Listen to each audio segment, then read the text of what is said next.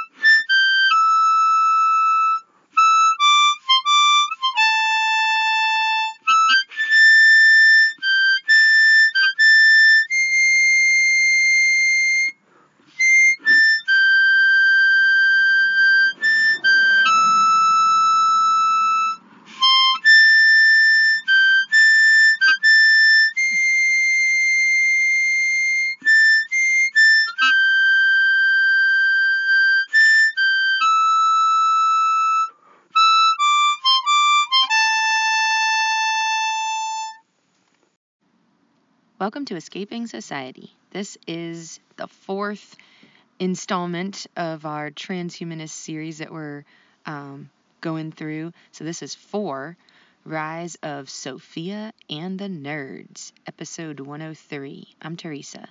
I'm Gumby. And this is, as Gumby has we've talked about, this is probably the biggest umbrella research that we've encountered. I don't see too many other people doing this. And the darkest. We took a couple episode break from this, partly as sort of a psychological break, because I feel like I've never delved into like darker territory than we're getting into right now.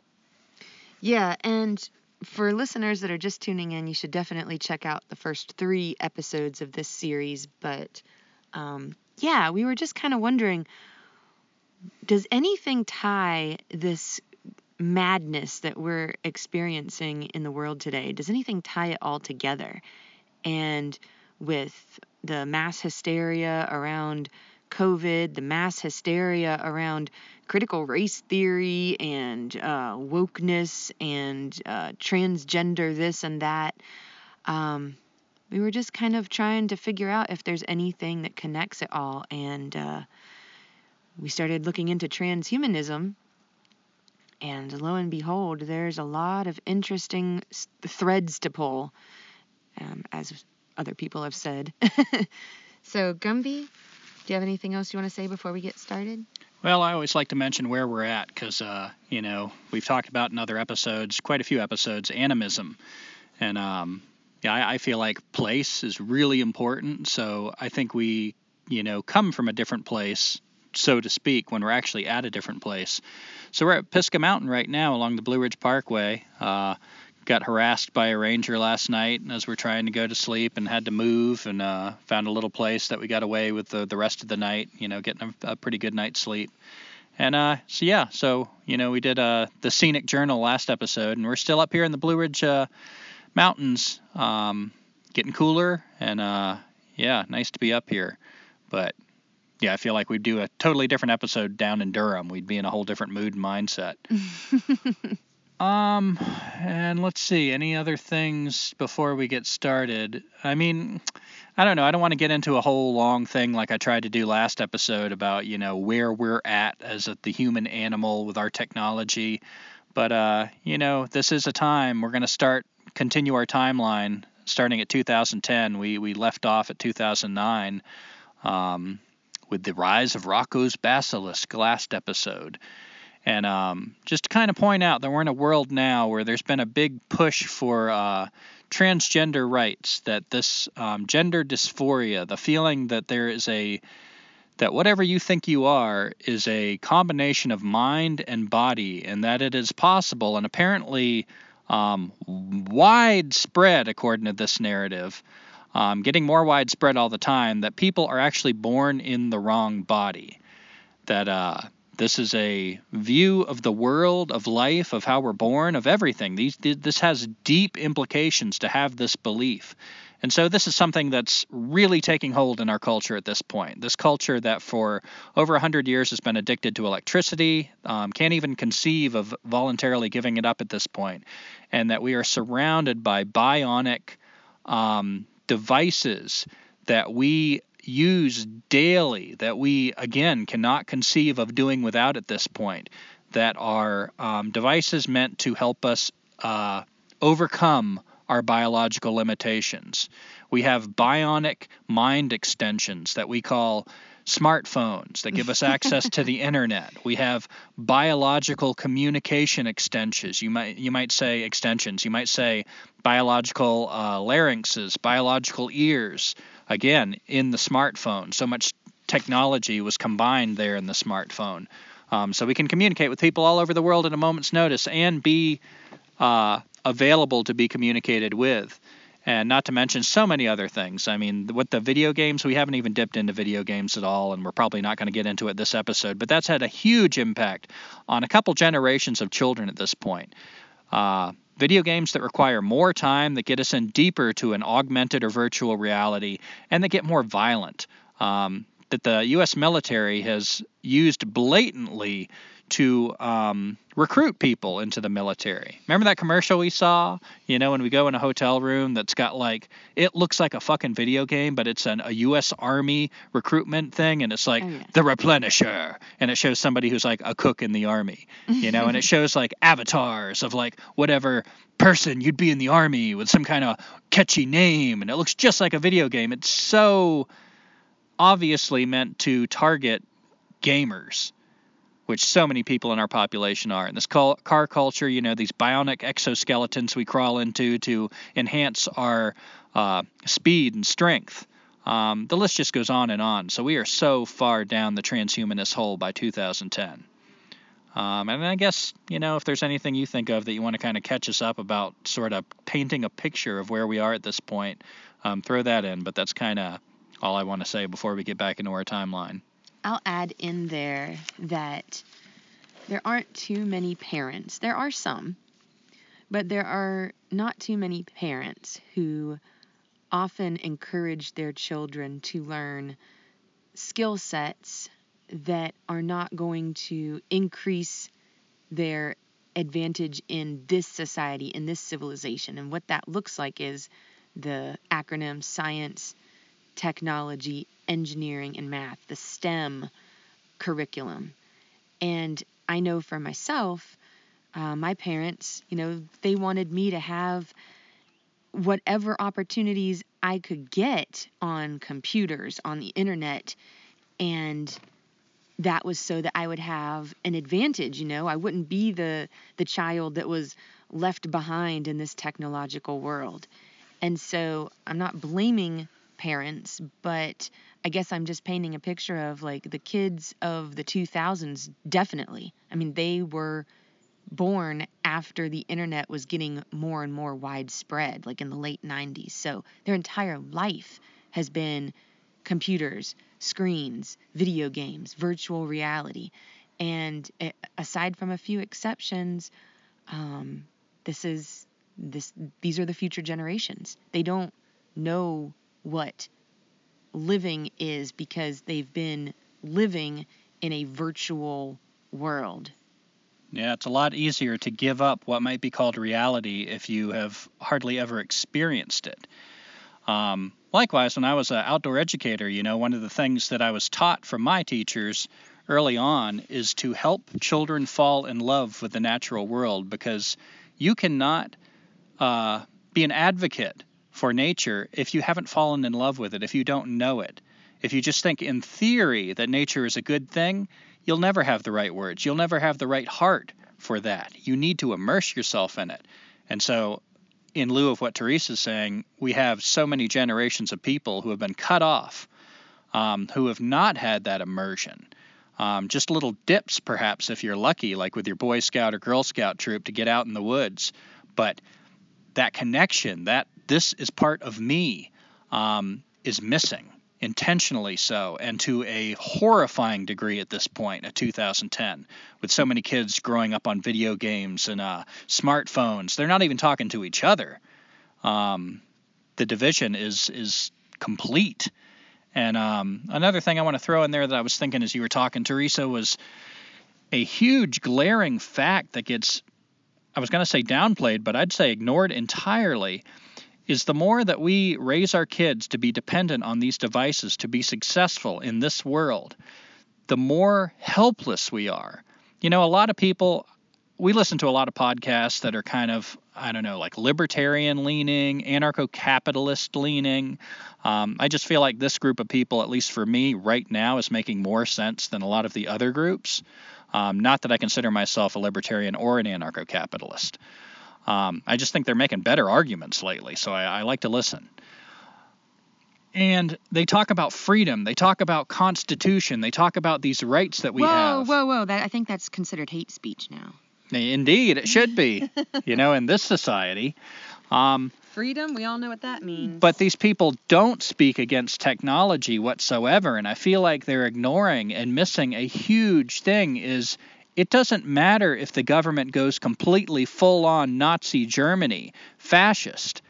We are so dependent at this point that we can complain, we can make overtures of rebellion, but who's going to give up electricity? Who's going to give up the internet? Who's going to give up any of these devices that we are solely dependent on? 200 years ago, you might have said, screw this, I'm going to take my rifle, I'm going to take my family, we're going to move someplace and try to build our own house, raise our own vegetables.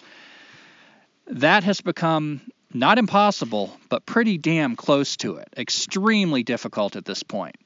So I just want to paint that into our picture, about this big important thing staring us right in the face, this downside to this technology, and what the implications are. Have we not, so many of us, already crossed over a line that we completely don't believe in what's going on by our government, by our society, and yet we still find ourselves going along with it, funding it with our money, with our time, participating in these devices when we know where the lithium mines come from, when we know about the exploited workers in third world countries, when just a little bit of digging reveals the evil behind the toys that we use, including this iPad we're talking into right now.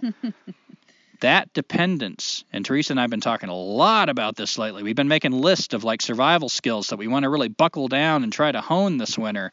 But that's what we're trading in.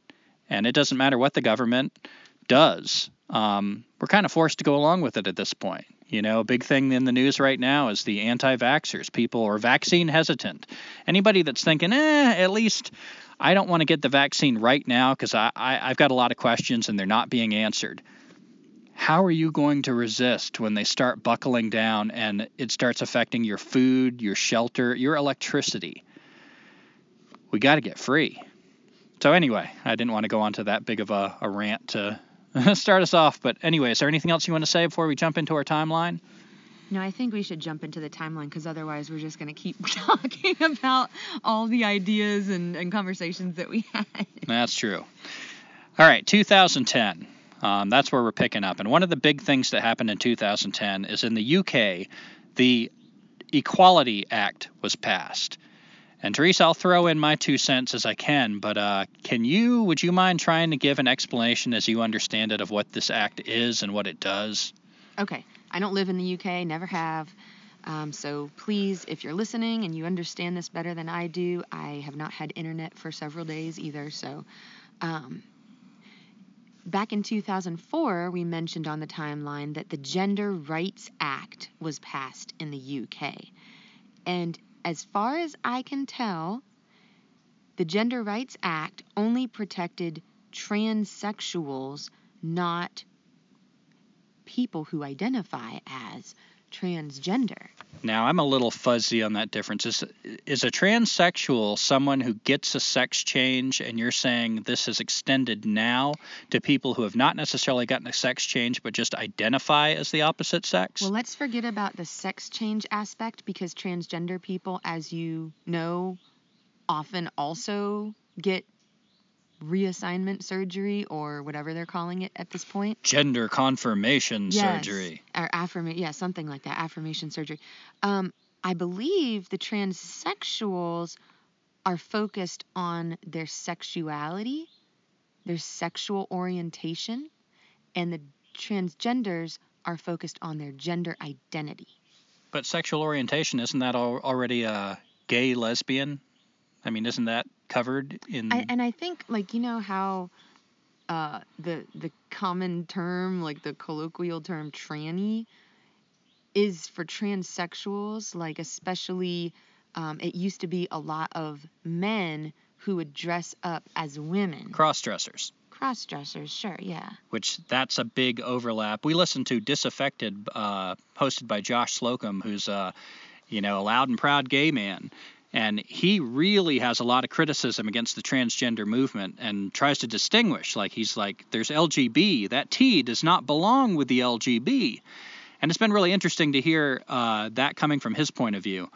But I would say here's some overlap, because he admits that he did some cross-dressing, that used to be a big part of the gay community. So, well, like drag queen stuff. Yeah. So would that consider like a transgender activity done by a gay man? Is that as confusing as I think it is, or am I just not getting it? I think it is confusing, and without being able to read more on this, I think the biggest takeaway is that the 2010 Equality Act that was passed, as far as I can tell, was giving protection to now the transgender population, because the 2004 gender protection rights... from what?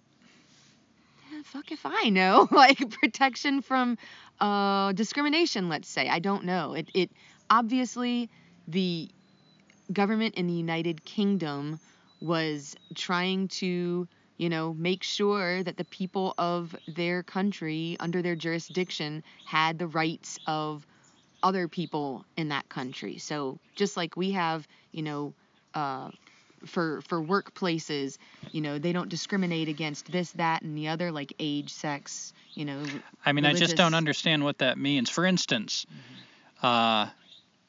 protection from violence. But don't we already, according to the law, supposedly have protection from violence? I mean, I don't know of any... Maybe it's for the workplace. Maybe... All right, protection from discrimination at the workplace or housing. Yeah.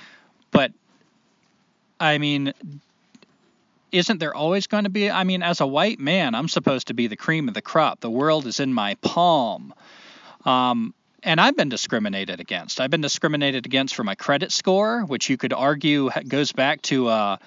my poor upbringing, my parents who also had bad credit scores and passed down bad habits.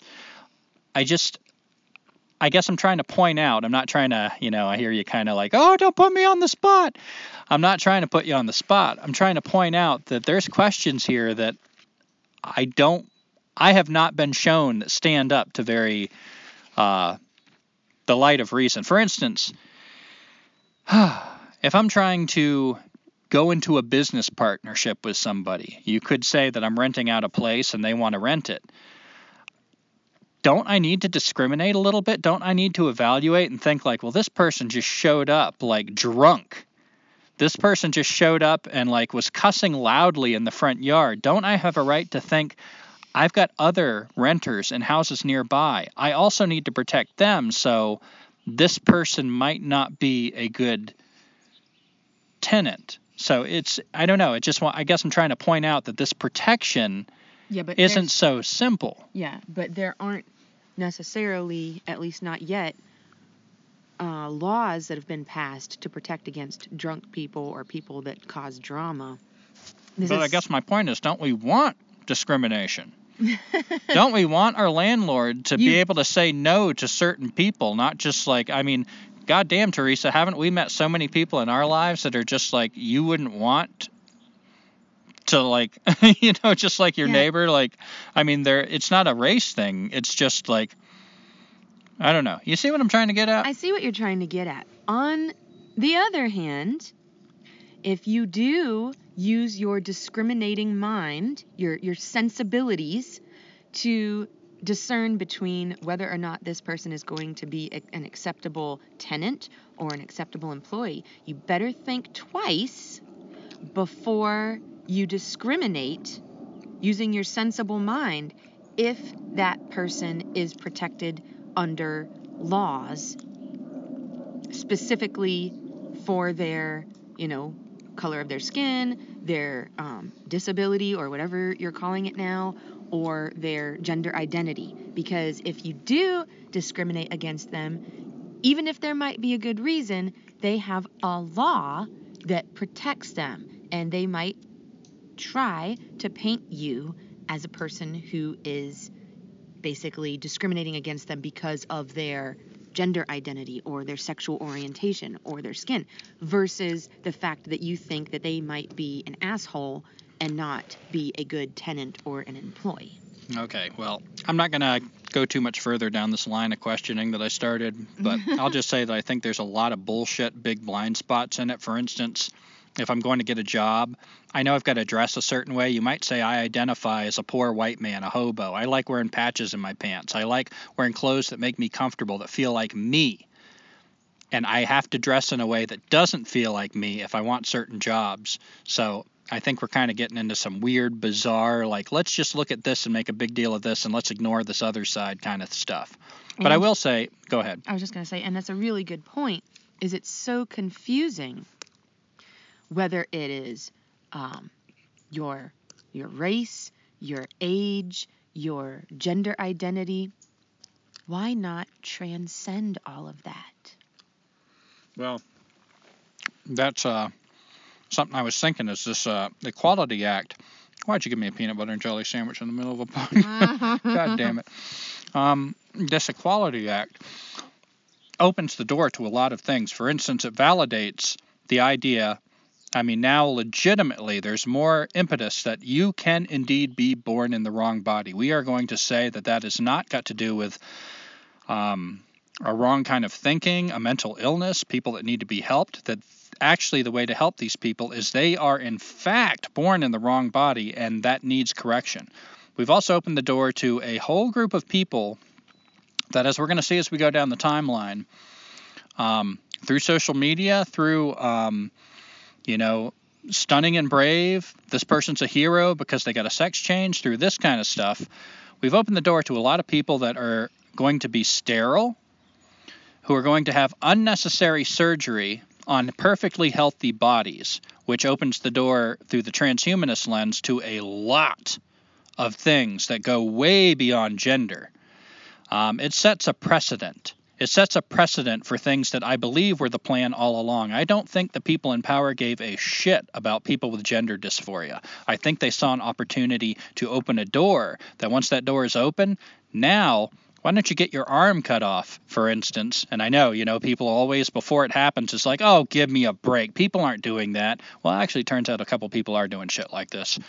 But once it happens, you'll see the path in hindsight that now you can get a bionic arm, and maybe this thing does all kinds of stuff, works like a smartphone, tells you the time, the date, has a barcode in it. We've already seen technology that people get things implanted in their arm through unnecessary surgery.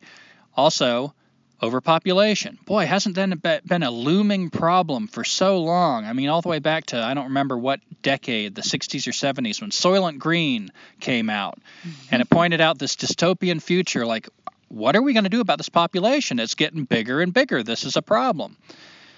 I've often wondered, like, these people in charge, they have to be thinking about what to do about it. And I suspect this is part of that, because more and more this movement, this trans movement, one of the I don't know if I'd call it a side effect, but one of the effects of this is people who cannot have children in the biological, natural way. If these people want to have children, not just adopt children, but have their own genetic children, we need more science. We need a push to delve into cloning, things like that. This is all straight down the pipe of the transhumanist agenda, and I think this is what it's all about. But anyway, we'll get more into that down the timeline. And Teresa, I know I'm getting hung up on a lot of topics. I've got things to say, so if you want to move me along quicker at any point, like you want to talk about it, Teresa's the director of this episode. So that takes us to 2011, the next year. Google X Lab starts working on Google Brain, an artificial intelligence research project. So as we know, if you've followed our little mini-series up to this point, this is not a new thing. It's just another person throwing their hat into the ring of like, let's push this forward. Now, until this week, when we were studying this, I saw artificial intelligence and the technological singularity on the horizon, which is an artificial intelligence that will take over all artificial intelligence and the human species. It will basically govern us. And this is a very realistic thing that people that are in the sphere of pushing our technology forward, they not only say it's possible, it is inevitable. It is going to happen, they say. I thought this was just sort of a parallel, like, okay, we've got post-genderism over here, we've got, bionic parts over here, downloading our minds into computers over here. I didn't really see the bridge. I just thought it was like different fingers moving into the future that were working together that called itself transhumanism. It suddenly dawned on me as we're researching that why they're pushing this artificial intelligence forward that's going to turn into a technological singularity is they need it. They've done enough research on their own to realize that there is a potential for people living to be 1,000 years old, maybe never having to die. But we're in a race right now. We are a fuel economy, and I guess we'll probably talk more about this in the future. I won't get too much into it. But for many, many reasons, more reasons that I understood recently, I just got new information on this. Yeah, there was a Derek Jensen interview of a woman by the name of Alice Friedman. I think that's how you pronounce it. I wrote this in the dark. And she wrote a book that had to do with fossil fuels, and I'll give this back to you. But yeah, Alice Friedman, Friede. Yeah, there is nothing close to an alternative energy. When the fuel runs out, it's not just a matter of making electricity and transporting it to other places. To make so many of the materials dependent, even the concrete, the staples of our culture, of our society, we need coal. We need oil to reach that temperature. This woman that Teresa mentioned, Friedman, was explaining how even if we had nuclear processors, if we somehow got to this place, we'd have to build all the factories right around it to benefit from the heat. It's not just electricity, it's heat. This society is teetering. It's about to collapse because it is completely dependent on oil. There's even the solar panels, the windmills, whatever. These are still equally dependent on oil. They're not even close to being independent of oil. So we're in a race right now, if you're a technologist, a transhumanist, that if we don't reach this hurdle that we haven't been able to come close to figuring out, this shit is about to stop. And I think this is a big push for the technological singularity.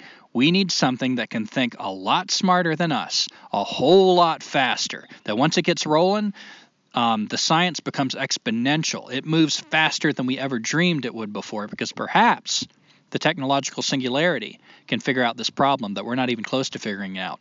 And if we have more time, we'll be able to break through that little window and maybe live forever. That ambition all the way back to Gilgamesh, the fountain of youth. That final, where we get to usurp the old gods and we are the new gods. And Teresa, I saw you. I wanted to finish my thought, but you were kind of leaning in there. There's something you want to say before I move on? Oh, I just wanted to clarify, too, why there isn't a solution yet to the dwindling fossil fuels, aside from the fact that we just happened to live in the time frame of when all of this organic matter was all of a sudden pretty much, I don't want to say all at once, but it was covered up.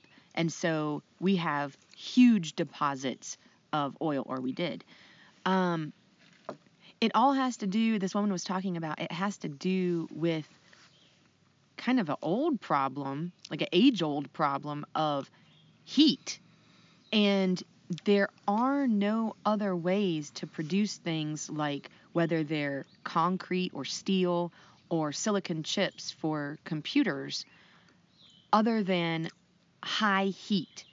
And electricity doesn't cut it. In other words, electricity, whether it's from nuclear power or coal, a coal burning plant, electricity doesn't do it. There has to be like an on-site furnace or an on-site something. I know, I'm not exactly sure what it's used for, but I know university I went to, NC State, they have like a small nuclear reactor on site. I'm not exactly sure what it does and what they tell people that it does, but the concept is you can't transfer heat over power lines. It just doesn't work for that high heat that you need.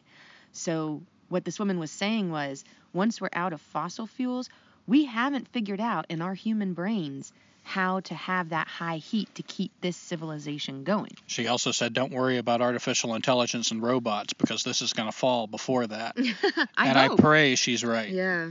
But right now we're exploring the alternative if she's wrong. All right. In that same year that Google X is working on artificial intelligence, if you have any doubts about how responsible the people are that are working on this, potentially extremely dangerous technology, a machine is given schizophrenia by overloading it with info on a loop, which caused it to ramble and eventually talk of a terrorist plot. So as we're developing this artificial intelligence, there's every sign that artificial intelligence, whatever we're calling intelligence, by the way, I always like to add a caveat to that. We call intelligence something as if it's intrinsic, as if everybody in the universe would agree, that's intelligence, in contrast with stupidity. But we're talking about a specific type of way the mind works that has not proven to be sustainable, has not proven to value life, has not proven to have wisdom, has not proven to have love, has not proven to have any of the other things that we recognize as good. It's just a type of way of thinking that pushes technology forward. That's intelligence. But this artificial intelligence can apparently have mental illness. This machine, when given too much information on a loop, showed every sign. If it was a human, you'd say that human has schizophrenia. And why do that?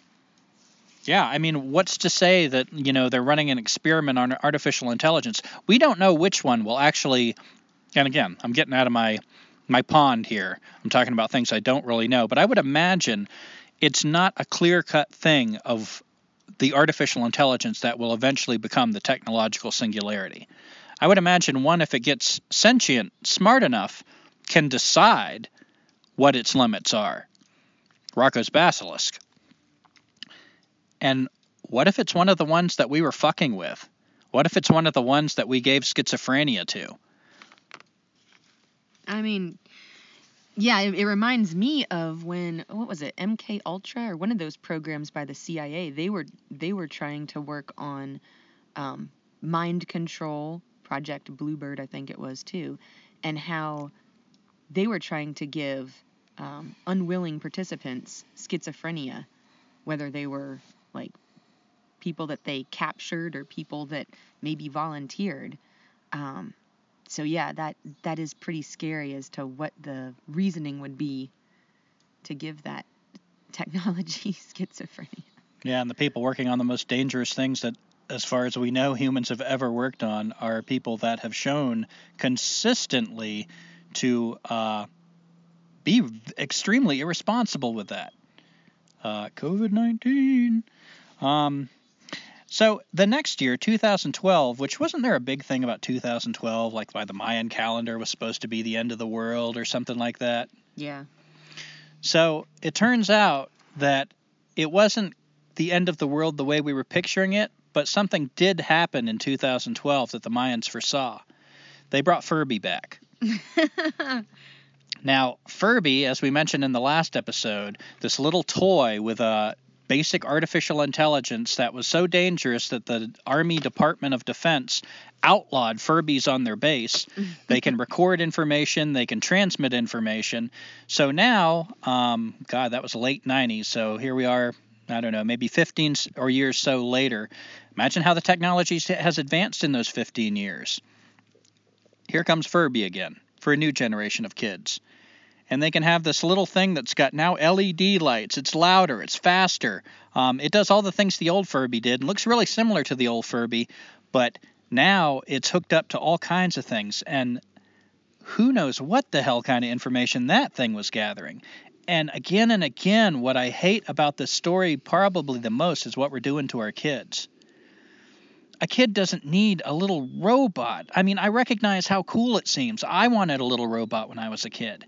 But looking back, I realized that was part of the propaganda, part of the marketing that I was being sold. A kid needs to go outside and interact with real life and be able to tell the difference between this created, structured artificiality and wild life. And that line is getting blurred and more by things like Furby. I know it's kind of funny to pick on Furby so much. But my God, start reading into some of the stories, some of the horror stories about Furby. This is a creepy damn toy. And again, we read the creepy stories and we still like to laugh oh my God, it's kind of a funny thing. I think the Amazon, what are they called? Alexas and Echoes. I think they're just Furby without the fur. Yeah, basically.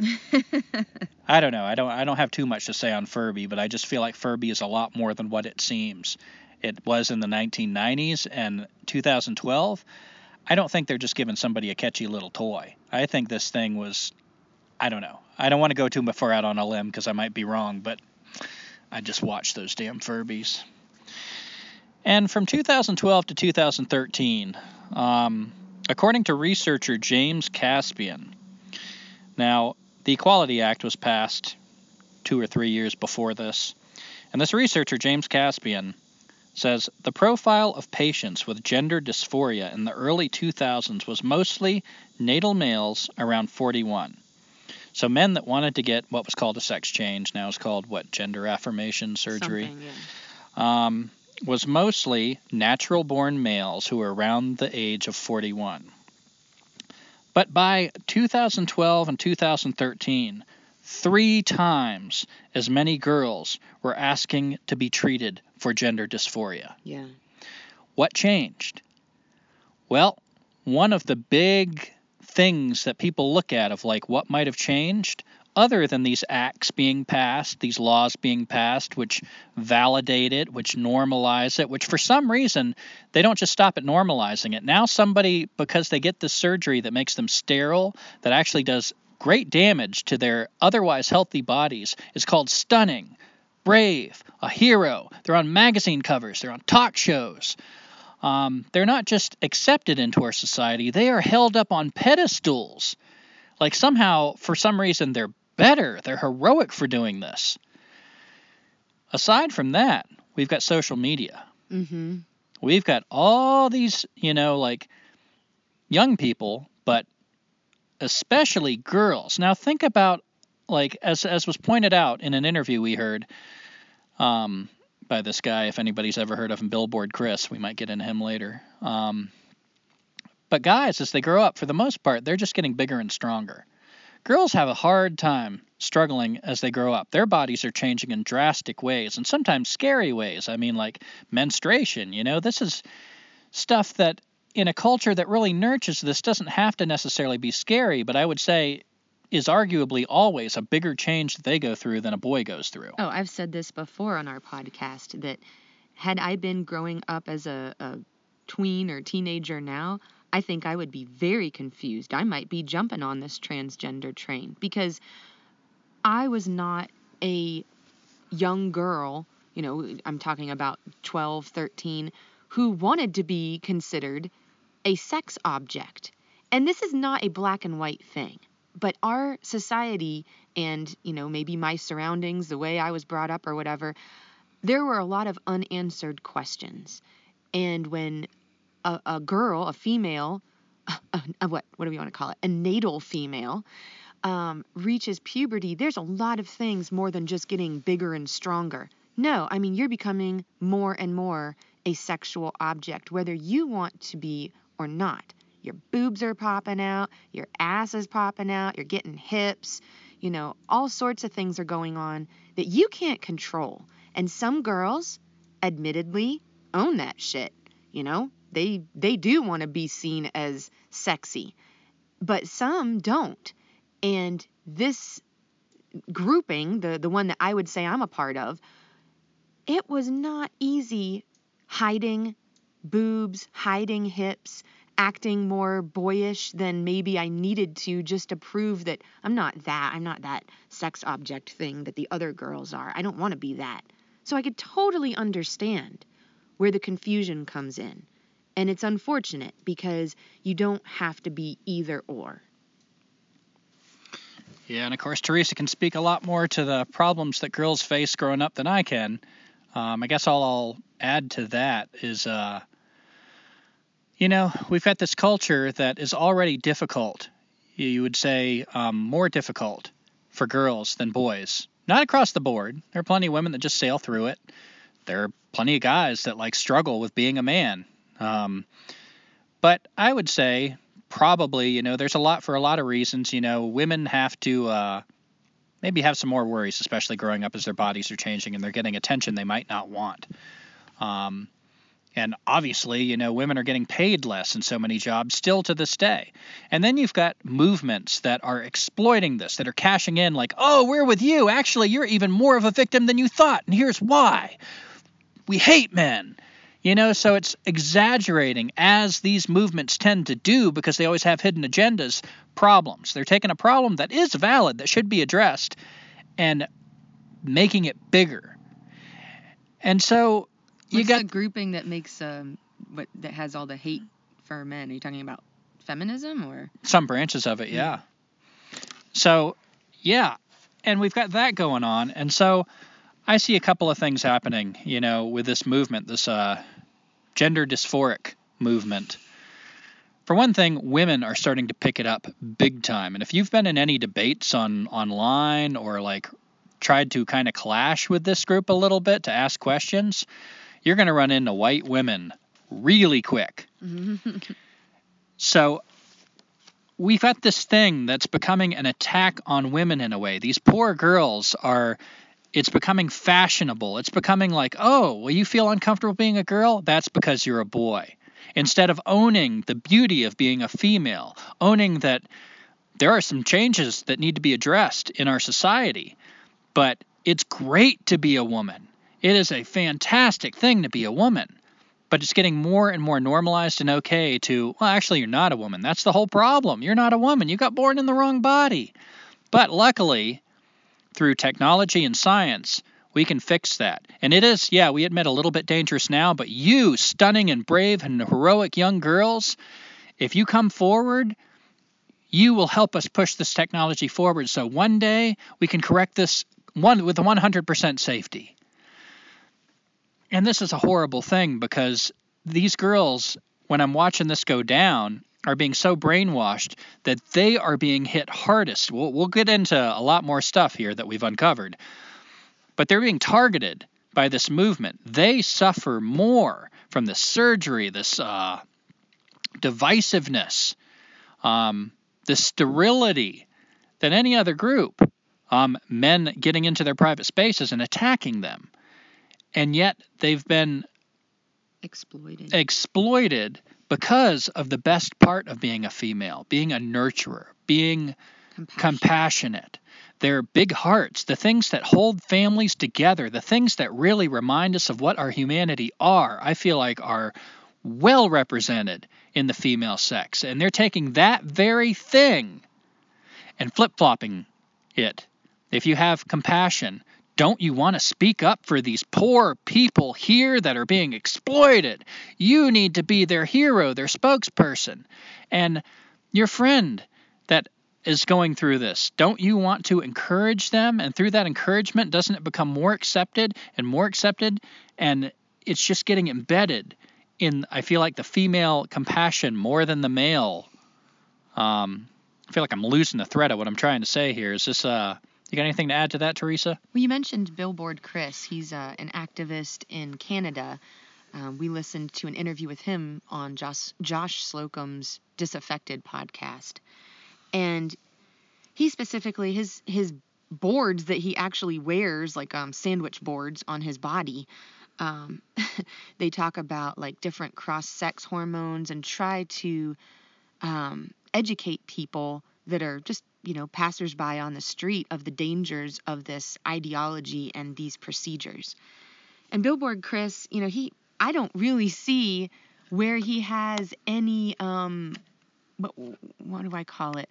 Like, he doesn't have anything in this game other than, like Gumby told me the other day. He's like, well, yeah, he does. He's a father of, I think, 2 daughters. So, yeah, he's going out there getting harassed on the street, actually got his arm broken because people disagreed with his, message, with his information that is statistically correct.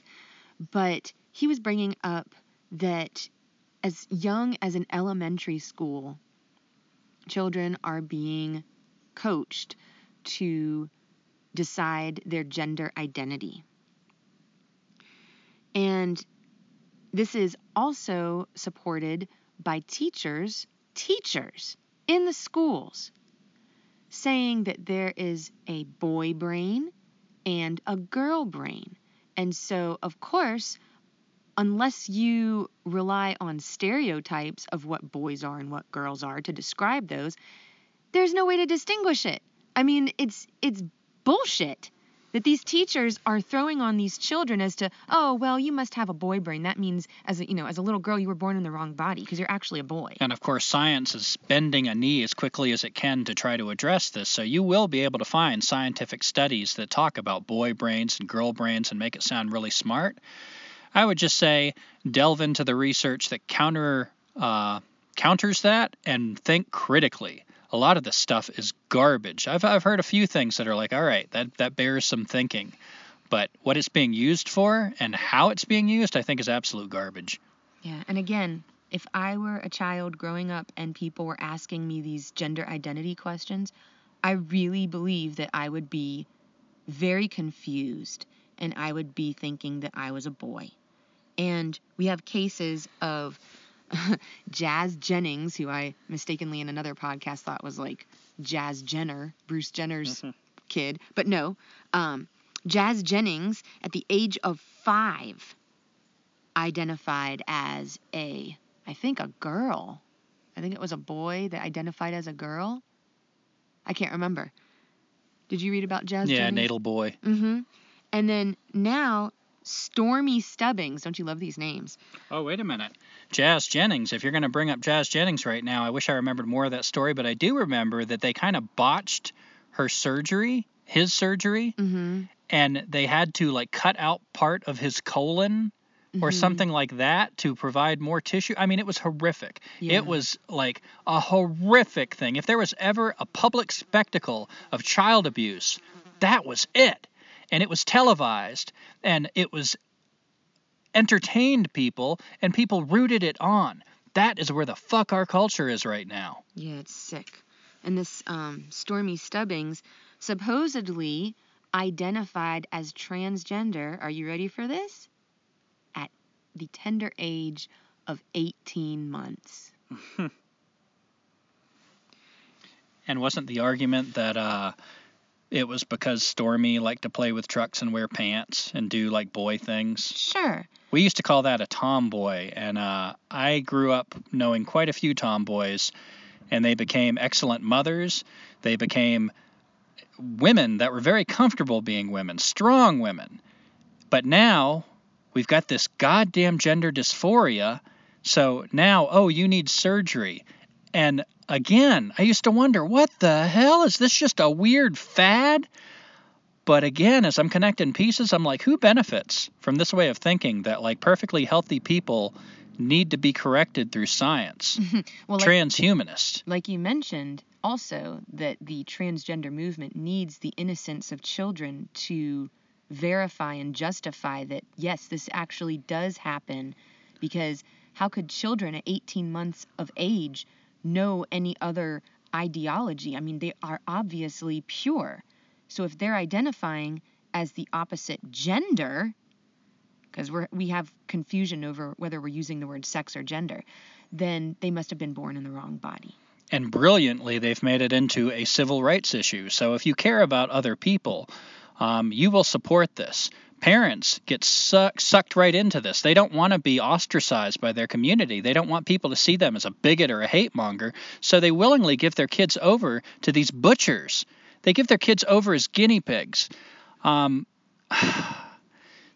ways that we're failing our children always gets me. I mean, it boggles the mind, and the more I learn, the more I'm like, oh my God, like I couldn't, it's hard to imagine a science fiction scenario of a culture that could do worse things to their children than we're doing to our children.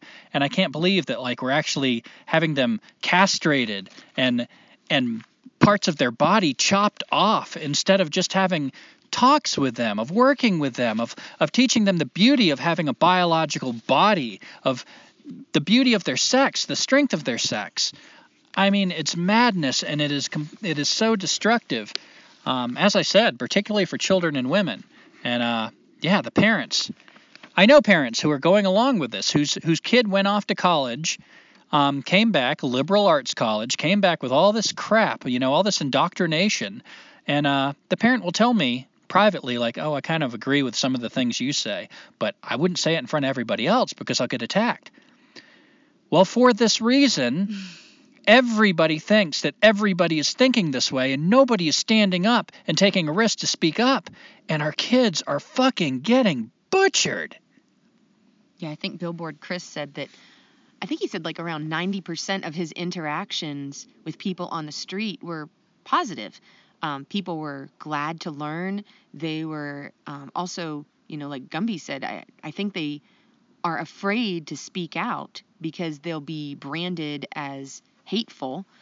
And so the other 10%, Billboard Chris was saying, were often young white women who have been pretty much just brainwashed into this ideology. And you were mentioning before, like exploiting the compassion of women. And we had written down in our notes like a chess game. And the other day we were even talking about how in the biblical story, like, I'm not. Oh my God. Yeah, I'm not a practicing Christian in any way, shape, or form. I've never even really read the Bible, but Gumby, you have. We got high the other day and went down this rabbit hole, and oh my God, we were talking about, I think that was before we got high, though. Yeah. Oh, might have been. Yeah, I think we just cooked breakfast. We usually don't get high that early. But yeah, we were talking about like the oldest story of our culture. One of the oldest is the Garden of Eden, the creation myth. Whether you believe the creation myth, whether you're a Christian or not, it has value as an extremely old story from people that lived in a world that's hard for us to imagine right now, where their memories still needed to be sharp. There weren't literate people. They weren't relying on books, certainly not computers. They had to pass down oral traditions. Their stories had to be full of content and meaning. It wasn't just frivolous stories. It's like we need to remember these lessons. They're important. And the symbolism. And one of the things that strikes me, I mean, we tore apart the Garden of Eden in a bunch of ways that were interesting, including, what's the fruit? The apple, Apple computers. But, of course, the original might have actually been a pomegranate. But Satan is the embodiment of, the symbol of Satan is the pentagram. The pentagram is the sign of man. It looks kind of like a human being, 2 arms, 2 legs, a head, inverted, turned upside down. Satan was one of the angels who was jealous when God showered so much attention on man, humanity. So Satan is trying to take down humanity. Another thing Satan is known for as the embodiment of is deception. Up is down, black is white, man is woman, everything, turn it up on its head. That's Satan's strategy. Those 2 things are important. Satan hates humanity, and Satan's main strategy in the Bible is deception. In the Garden of Eden, Satan approaches who? Eve. He doesn't recruit Eve to be evil. Eve doesn't share the apple because she hates Adam and wants to poison. It's Eve's big heart, Eve's love, Eve's appreciation of the family, you might say, that she's found something new. She wants to share it with her partner, Adam. It's her compassion that makes her want to share this. And that fruit she shares is represented by knowledge, the knowledge that had before been the domain of gods. Daniel Quinn talks beautifully about this. We're kind of putting our own spin on it by this transhumanist lens. And when they have this knowledge, a lot of things come with that. After that, they have to struggle. They have to toil to control things, to control their food. What was offered, what was a gift in the Garden of Eden before that they didn't have to grow. Now they have to butcher the soil and force these crops up and work. And now they're ashamed of their bodies. Isn't that interesting? They have to cover their bodies, ashamed of their human bodies. And so I'm thinking about all this, that evil came in through, it was like, here's the doorway. Let's work on the woman. Let's not go to Adam. Let's go to Eve. And I'm thinking... Not because she's evil, but because of her compassion. Like it's actually... Her biggest strength is also her biggest weakness. And as I've talked about before, that kind of, I see that played out in the universe a lot, the paradoxical nature of things. Every strength has a kernel of weakness and vice versa. Every evil has a kernel of good and vice versa. So aren't we seeing something similarly played out now, which is really interesting, that whether you believe Satan is a personification or just an energy, it might be like Wedico, it might be an illness, a way of thinking that destroys humanity, that we've got this thing that is blatantly coming out and saying, we want to do away with humanity. Humanity is a bad thing. It's a biological limitation. It's embarrassing. And it's using deception. Aren't we living at a time when everything is upside down? Nothing makes sense, including we're not trying to destroy humanity. We're trying to help humanity transcend. Now, what the fuck do you think it happens when you download your brain into a computer? Did you really download your brain into a computer? Or did you just make a really sophisticated avatar and your ass is still just as dead as you ever were? Yeah. And it's hitting women the hardest. We're talking about overpopulation, another thing. You know who you'd want to sterilize the most if you wanted to most quickly control the population of any species, and any hunter knows this, the females. If you want a lot of deer out there, don't go shooting a lot of does. So if women are getting sucked into this, I don't think it's just because women are accidentally more into social media and all these things we're talking about. I think they're being targeted. Mm-hmm. And I think one of the many things that's being addressed right now is overpopulation. And I don't think they want us to stop having babies. They want us to stop having babies naturally. It's going to become more and more unpopular. I can even foresee a day that a man and a woman getting together in the biological way to have a baby is considered a hateful thing.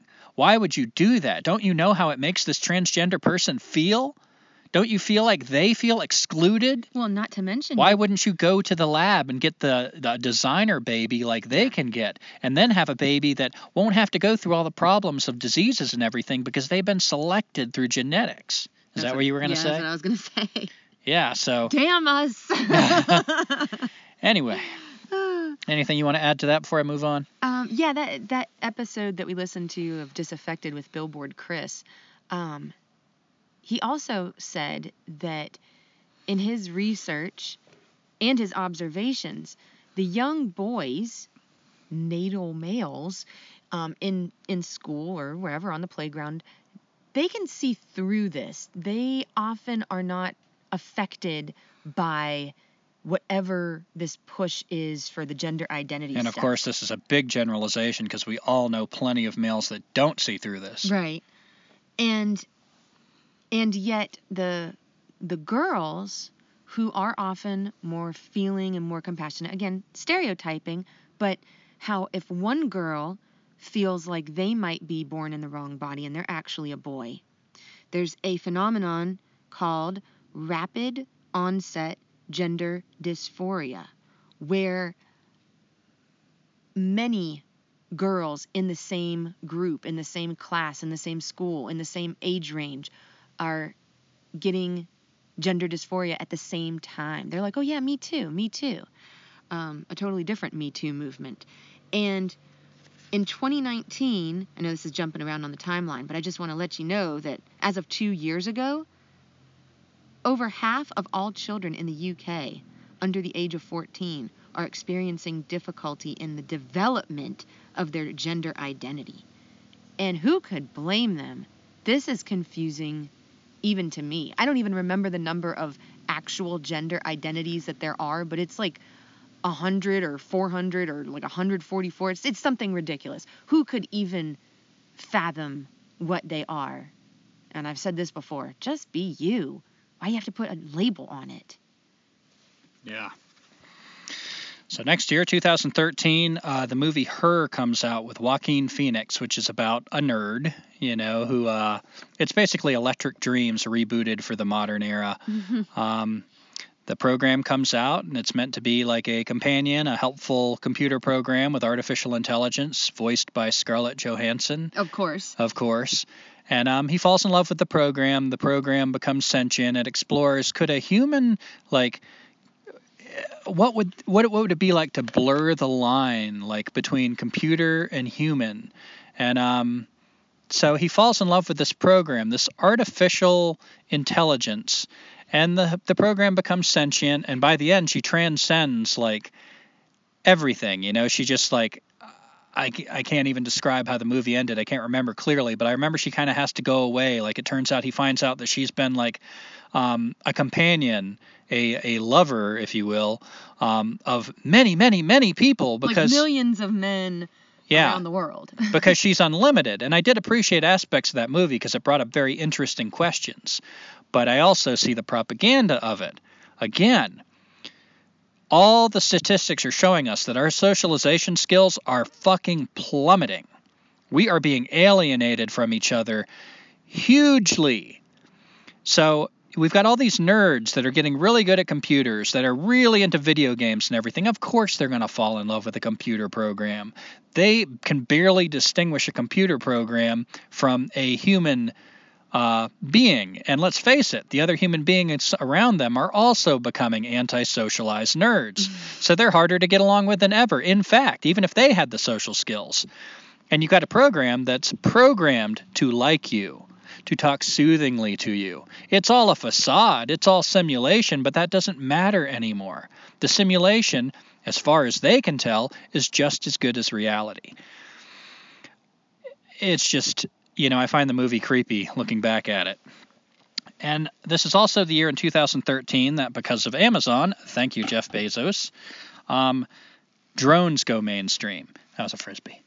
Now, drones, which had been worked on since the 1950s as military fighters, it's almost like the Terminator, how they created these machines that were unmanned to go fight our wars.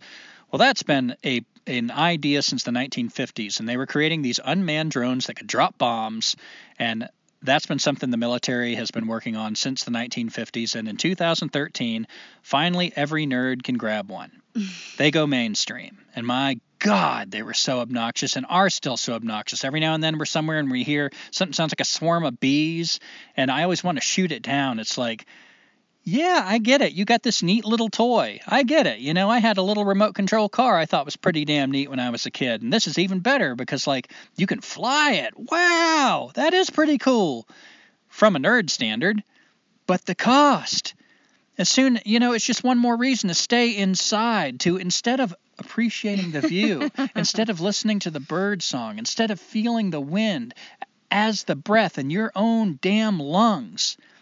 You're looking, another reason to look at your little screen, to view the world through the drone's eyes, through your bionic eyes, you might say. It exceeds your biological limitation. Now you can take your perspective and fly it through electronics all over the sky and see things that your human eyes couldn't see before, which sounds really good because already your human eyes are atrophying. Already you can look at that same landscape and not see necessarily what a person 300 years ago saw. You're getting blind to the beauty, so why not give yourself to the virtual simulation? We were at an overlook a couple of weeks ago that had a really good view of the sunrise. People were pouring in early, and most of them, were kind of getting out and kind of being quiet, bundling up in their jackets or their blankets. And then this guy shows up with his drone, and it's just I mean, shattering the quietude and the serenity of the sunrise.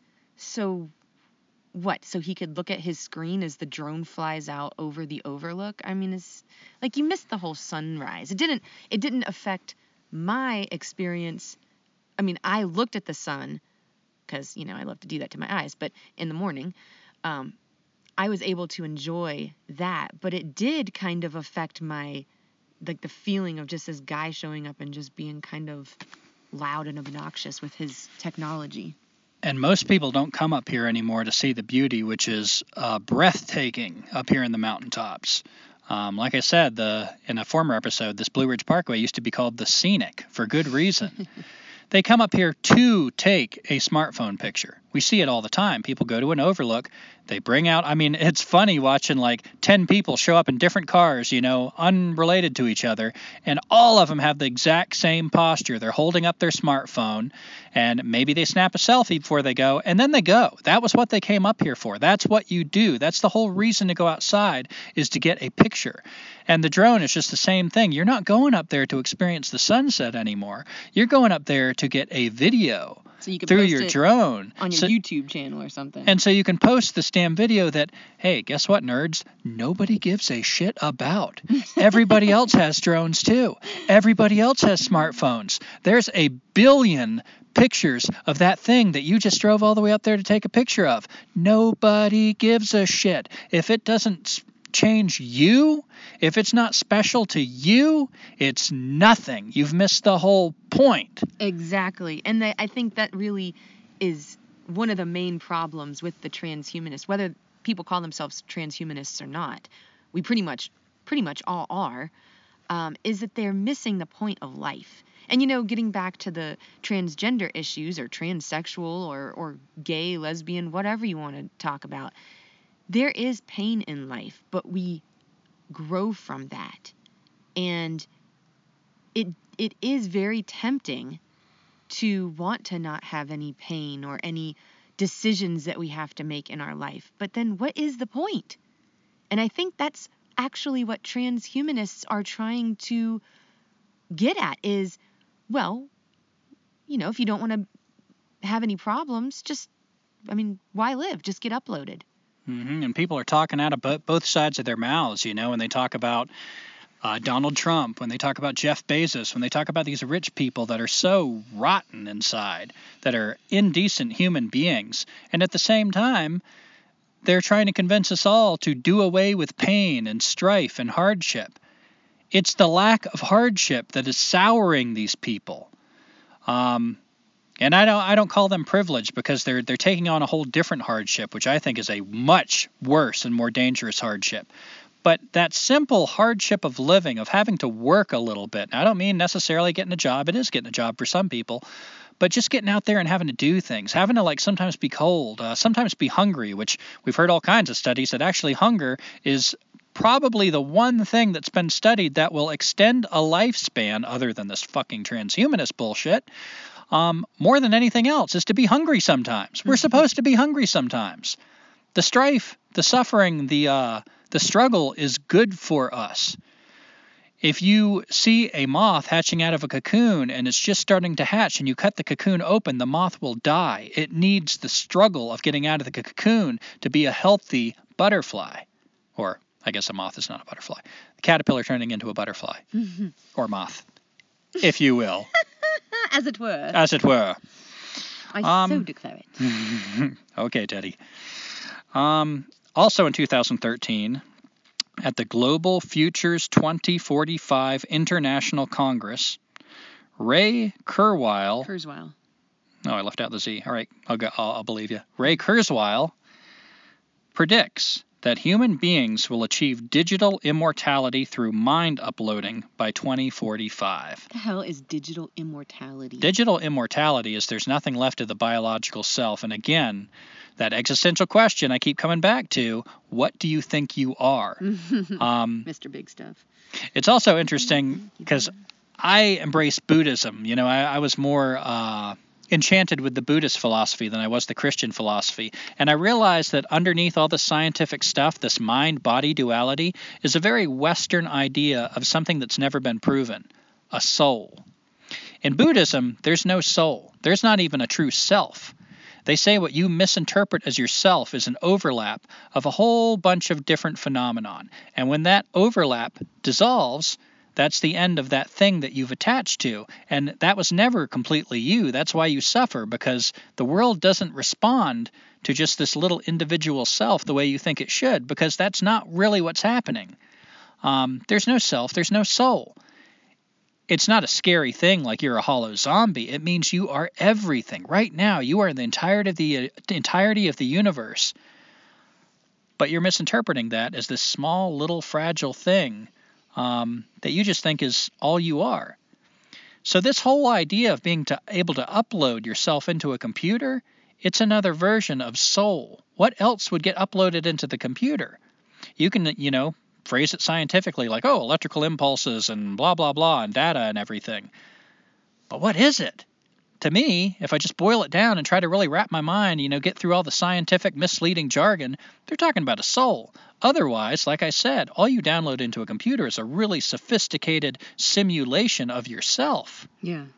That brain, that everything you are, that all those experiences, that body, that fleshy body that served you so well, that is aging as it should, that carries different lessons when it's old and wrinkly than it did when it was young and growing. That thing, when it goes away, anything that you could call you has gone with it. I just wanted to jump in there because I think it was last episode. You had asked me what that DARPA Department of Defense program was that preceded Facebook, and I totally blanked on it. It's called LifeLog. And, as I mentioned in one of the episodes, I think the CIA one, ABC's the CIA, LifeLog, it downloaded or was going to be the download of all of your relationship statuses, all of your memories, photos of you, where you went, what you read, what you listened to, what you liked, all your likes and dislikes. And then it became Facebook. So aren't we already uploading our digital identity via Facebook or Instagram or other programs like that? Even the dating apps. There's this one dating app that, like, we're listening to a podcast and all of a sudden it's their sponsor and they are asking all these probing questions about what you like, what you don't like. And it's supposed to help you meet someone that, is going to be super compatible with you. But it's also, and I'm not saying this is a transhumanist agenda thing, but it's in the same mindset. It's also recording every one of your aspects of your personality digitally. Pictures, memories, relationships, like I said. And it's all being stored on these server farms that who knows what they're going to do with it in the future. I mean, I guess it doesn't really matter if you're gone, but is this what they're thinking is a digital, like an immortality? These are just little bits of things. You're not going to keep learning.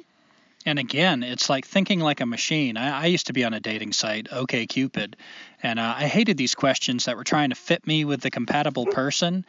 I'd talk to people on the dating site, and a woman would say, oh, well, you said you're this, and I'm not interested in, like, people that think this, like this politically. And to me, that's kind of like a machine. It's like we're file cards.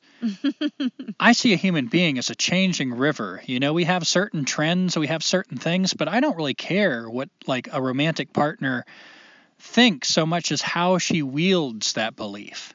Does she wield it with grace? Can she still discuss it? Is she so limited? Even if she believes what I believe, even if she's like, oh, I'm an anarcho-primitivist, and, God, what else am I? I'm attracted to animism and Buddhism. If she holds those beliefs, but she's limited by them, she cannot get outside of her box to even consider another point of view, I'm not going to get along with her as well as I will somebody who's like, I don't know, a Republican Christian, say, that can have an intelligent conversation and like, well, you make a good point. Like, and I really appreciate people. I like hearing all kinds of points of view. Again, I just feel like almost everything when I start looking into our culture, including these dating sites, They're leading us to see ourselves more like machines. That is not what we are.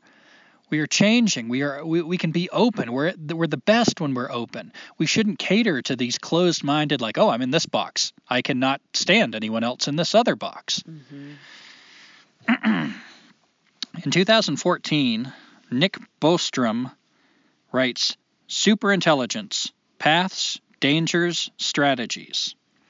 And in this book, he posits that AI is the number one existential threat to humanity.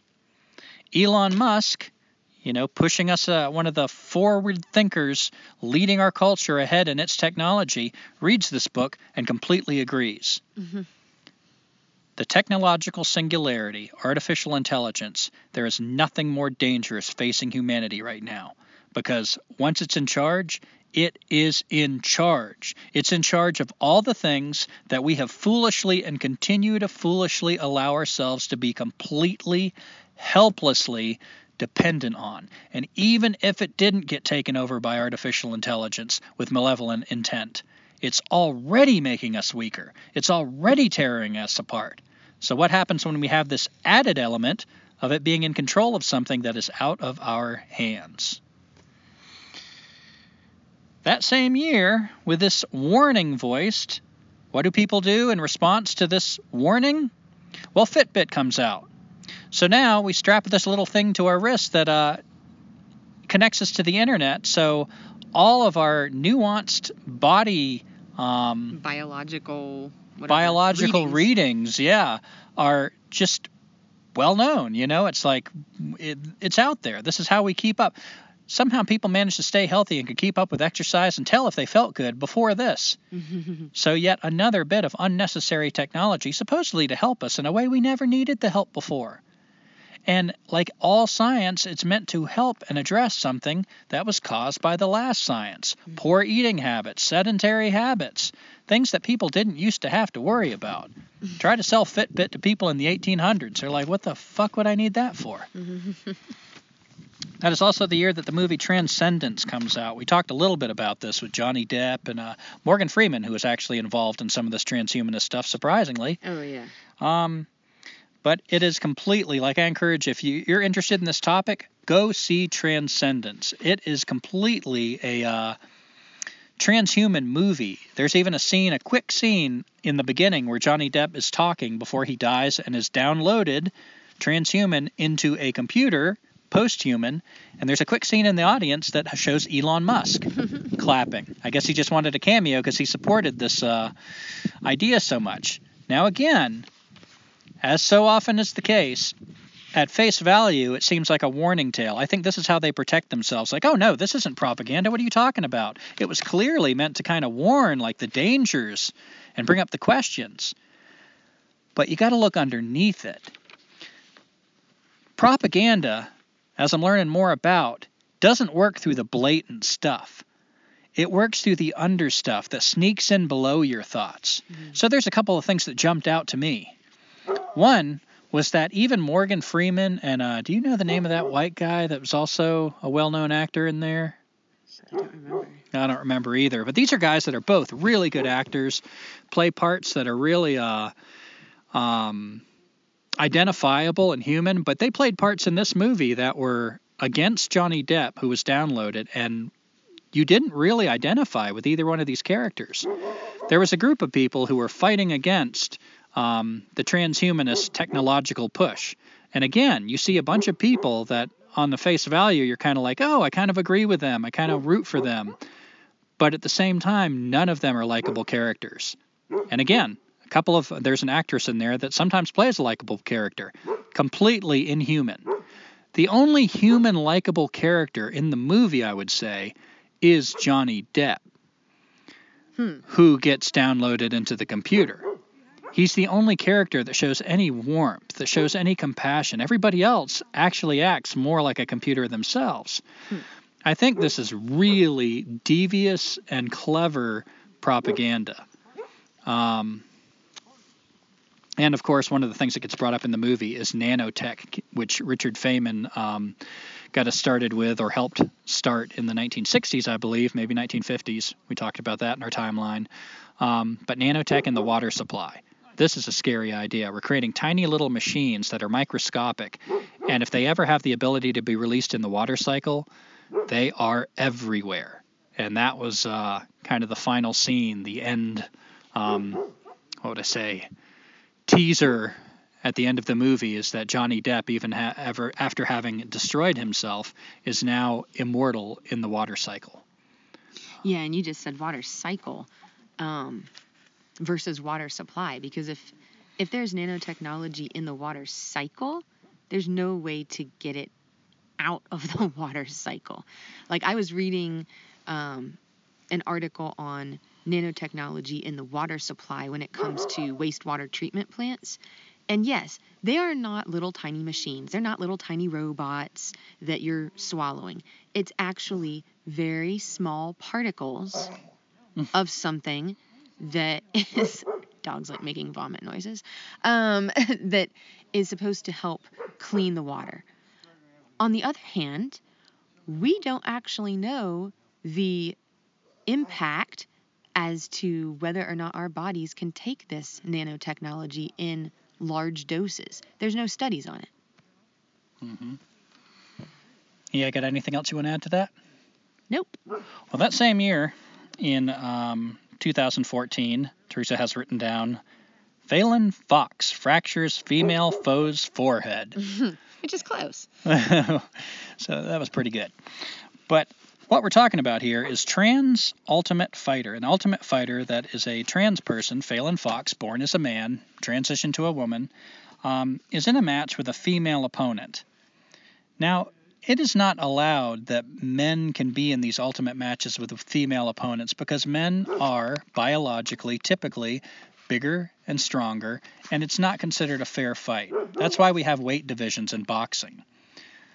So this trans person that now, 2014, 4 years after the Equality Act in the United Kingdom, gets to get in a ring, in an ultimate fight, in an ultimate fight. They could have been on a skating rink. In an ultimate fight with a female and beats her so bad that he fractures her skull.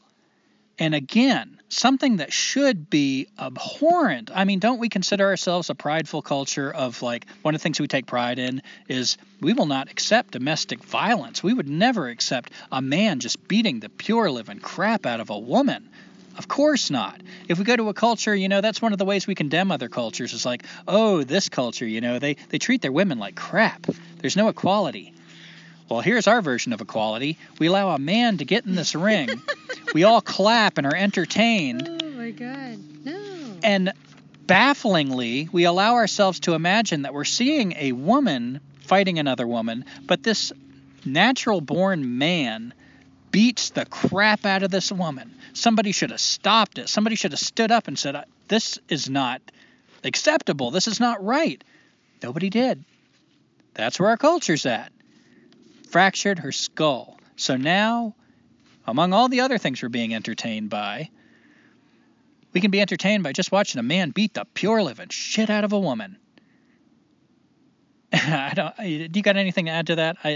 That kind of thing actually leaves me speechless. I don't even know what to say. If that alone doesn't outrage you, I don't know if there's anything I can say to you.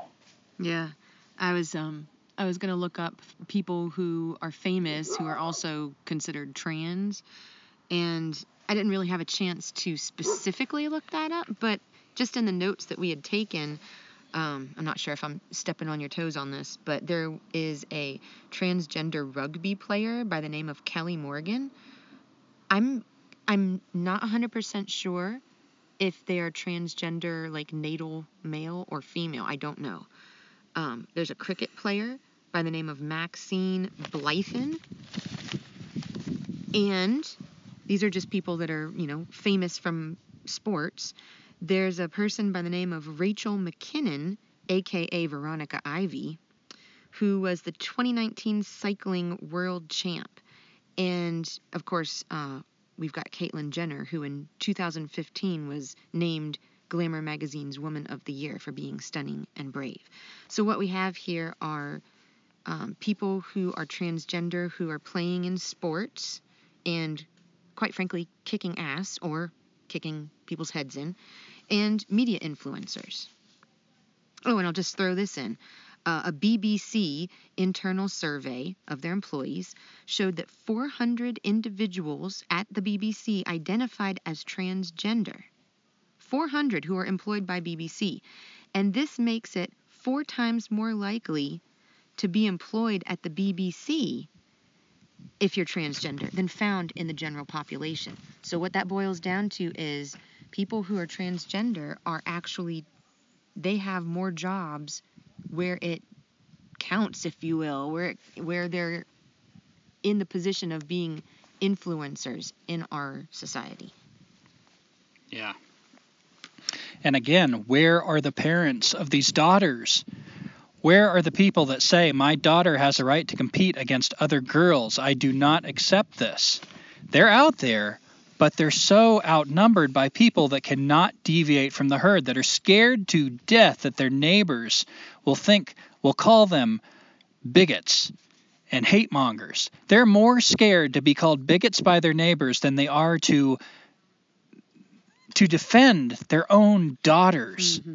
And that makes me so sick. It's not a hateful statement. This is nothing against the transgender people. I feel like they're being exploited by people that don't give a damn about gender dysphoria, that are using this to push their own causes, that are as bad, maybe worse, for the people that are actually getting this surgery and going through these psychological experiments, if you will, than anybody else. And it's targeting children and women the most. I can't tell you what it's like to be a man and to recognize, like, actually, you know, if I break down this transgender thing, I don't like it. But when I think about who's really in danger, it's the women in these women's prisons who are being attacked. It's the women who no longer have private spaces. It's the women who more and more will not win championships for women because men have taken over that. And to try to speak up for that and to have those very women be the chief people that will argue with me. It is a bizarre situation. And it's a really sad situation. When my mom was visiting, she asked me why I cared so much about the transgender issues. And I shared with her that Gumby and I had a conversation, and he was asking me, like, why wasn't I even more outraged? Because, of course, like he just said, this is affecting women more than it's affecting men. And I said, you know, I guess it sounds bad, but it's because it hasn't personally hit me yet. So I tried to think about a situation that it might actually have affected me or affected me, like, you know, in the future. And I have heard that there are women's only spaces, whether they are gym locker rooms and shower rooms, or we heard a story about there was a spa that it was like separated by, you know, women only on one side and men only on the other, so that they could not feel so self-conscious around each other. And there are people who are calling themselves women going in there, and they are fully, like, intact. Yeah, mother was outraged because she took her daughter to a spa, and they're laying there, and, you know, in the, I don't know what, people in a hot tub or something. Oh, yeah, whatever. But in the women's area where they're supposed to feel safe, they're just around other women who sometimes aren't clothed, you know, it's just other women. And here comes a guy, full, you know, no surgery or anything, but he identifies as a woman. So, you know, his daughters or her daughters are frightened. That's not what they expect. That's not what they were there for. And again, one of the things I've never understood is you've got these two different views. Why is one view winning? It seemed like such a minority view. Why is that view getting more rights than the view of, like, well, I think my personal space should be protected, and that's my right? So that's been a really baffling thing that, again, as we study this transhumanist agenda, I'm starting to see maybe a possible reason behind why the one minority view is getting more important. It's very important for women to cease to exist. Yeah, and I guess you're going to talk more about that. I can talk about it. Well, whenever. we got plenty to talk about now, unless you need to talk about it now with your timeline. I just remember that. Yeah, so we actually got into some reasons behind that, which are, I guess that was a teaser. Thanks, Teresa. Oh, damn, I lost the thread. Oh, so the woman goes to the front desk at the spa and, complains like, what the hell is this? Why did you allow this? And, the woman's like, well, the laws here in California, of course, protect this. So she organizes with other women that want to protect their personal space, that say we have a right to personal spaces that we and our daughters can go to. We have a right to that. We shouldn't have men invading these spaces. So they launch a little protest, and who shows up?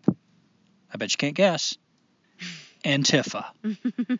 If there has a piece of garbage movement in this culture right now, it is Antifa. Antifa shows up, and there's one woman by herself. We're talking about like a housewife, middle-aged. Actually, I didn't see the video, but this is what I'm picturing. One of the mothers. And these young college-age people gang up on her. One of them has a skateboard, apparently, he's pushing her with. They take her hat. They take her sign. She's not just being pushed. She's evidently being pushed into a cement wall or barricade. Yeah. So these people that are calling her the hate monger are now, because they've embraced this identity, we're the victims. You guys are the oppressors. So since you're the hate monger, we're justified to do anything. Just like the Nazis convinced themselves that the Jews were the oppressors because so many of them were rich. So now that we are in power, we are the oppressed. We can do anything. And how remarkable it is that anti-fascist, Antifa, are the most fascist fuckers you're ever going to run into. Upside down. Upside down. Satan. The serpent in the Garden of Eden. By 2015, and this is if you're in America, this is our presidential year when Trump was running against Hillary. By then, transgender children are widely accepted in the UK, which means that there's a precedent. It's widely accepted that a kid, as Teresa got into, can just apparently be born in the wrong body, and some little kid can, by their standards, need invasive surgery that will make them sterile for the rest of their lives, and that will make them dependent on Big Pharma for the rest of their lives. Because guess what? When you get surgery like that, you don't just walk away and have the option to go in to live in the woods in an independent, rugged life after that. You need medicine. You need medication. That was a big thing that got done to your body. And there's even articles I was reading that was saying it's not just a one-and-done surgery. The surgeries that you need to make a change, for whatever that means, it could take years for you to get all the surgeries. Mm-hmm. So that same year, was there anything else you want to say about the children? Mm-mm. That same year, it turns out that there was a transhumanist party ticket that I was not aware of at the time. A man named Zoltan Istvan launches a presidential bid on the transhumanist party ticket. So they're getting more involved in politics, and they're coming out. Instead of hiding behind the scenes, there actually is a growing group that's like, we are the transhumanists. And like I said in other episodes, their argument is really good because we are already transhumanists. They are correct in their argument. The division is the people that want to lead us to where they know they want to go, and the other people, that, like the rest of us, who have been blundering along, who have thought, this is kind of weird, but we get sold stuff largely through underhanded tactics like propaganda and marketing and PR, and actually don't want to go where we're being led, but we're having a hard time seeing our way out of it, seeing the alternative. So apparently this guy was running up against right there with Clinton and Trump, but I guess didn't get enough ground to, be in the lineup. And I found this interesting. I was reading that, so there are different transhumanist politicians, whether they are Democratic, Libertarian. I still think, God, I know there's got to be some transhumanist Republicans out there. In fact, I think Zoltan Istvan, if he didn't go with the Libertarians, I think he might have tried to run on the Republican ticket, but with the same values. He just realized that the Transhumanist Party wasn't where it was at for his platform. But the Transhumanist Democrats and the Transhumanist Libertarians both agree that laws should not encumber technological human progress. So there you go. What do you think that even means? Is that a blatant encouragement to break laws? Is that a political statement of we should make sure that laws don't impede technology in any way? I tend to think it's probably the latter. Well, I think it's this. So transhumanist Democrats are often, if you read about some transhumanist Democrats, they're trying to get legislation passed for universal health care, and specifically for health care policies that cover the costs of getting surgery so that you can have cybernetic implants and different biohacked things in your body, so that it reduces the chasm between the haves and the have-nots. On the other hand, I believe the transhumanist libertarians are trying to make a stance, as libertarians often do, that we don't need as many laws as we have now to stand in our way. So we certainly don't want any more. I mean, libertarians, when you think about that, you think about what is it? The articles of kind of anarchism, but kind of participating in the government to get it is kind of how I see libertarianism. And freedom, liberty, freedom, and it's meant to, they kind of create a picture of pioneers living off the land, not having to be worried about stuff. But when you start scratching the surface, what you find is not a lot of those kinds of people so much as technologists. Right. And the libertarian, the porcupine, what is that called? The symbol. Fest? Yeah, the symbol. Yeah, just like the donkey is Democrat and elephant is Republican. The porcupine, who just wants to be left alone, exactly, is libertarian. Right. So the libertarians don't think that there need to be laws that are going to encumber technological human progress, whereas transhumanist Democrats are saying there shouldn't be any laws that encumber technological human progress, but maybe to get it moving along. See, so they're coming at it from the different sides, but it's the same. That's why they agree on that. Yeah, if you ever watched any Captain America cartoons or movies or read the comics, Hydra with multi-heads. That's how I see the transhumanist movement. They're attacking on many different fronts. So that political party didn't do so good and hasn't done so good, but that's just one thing. They are actually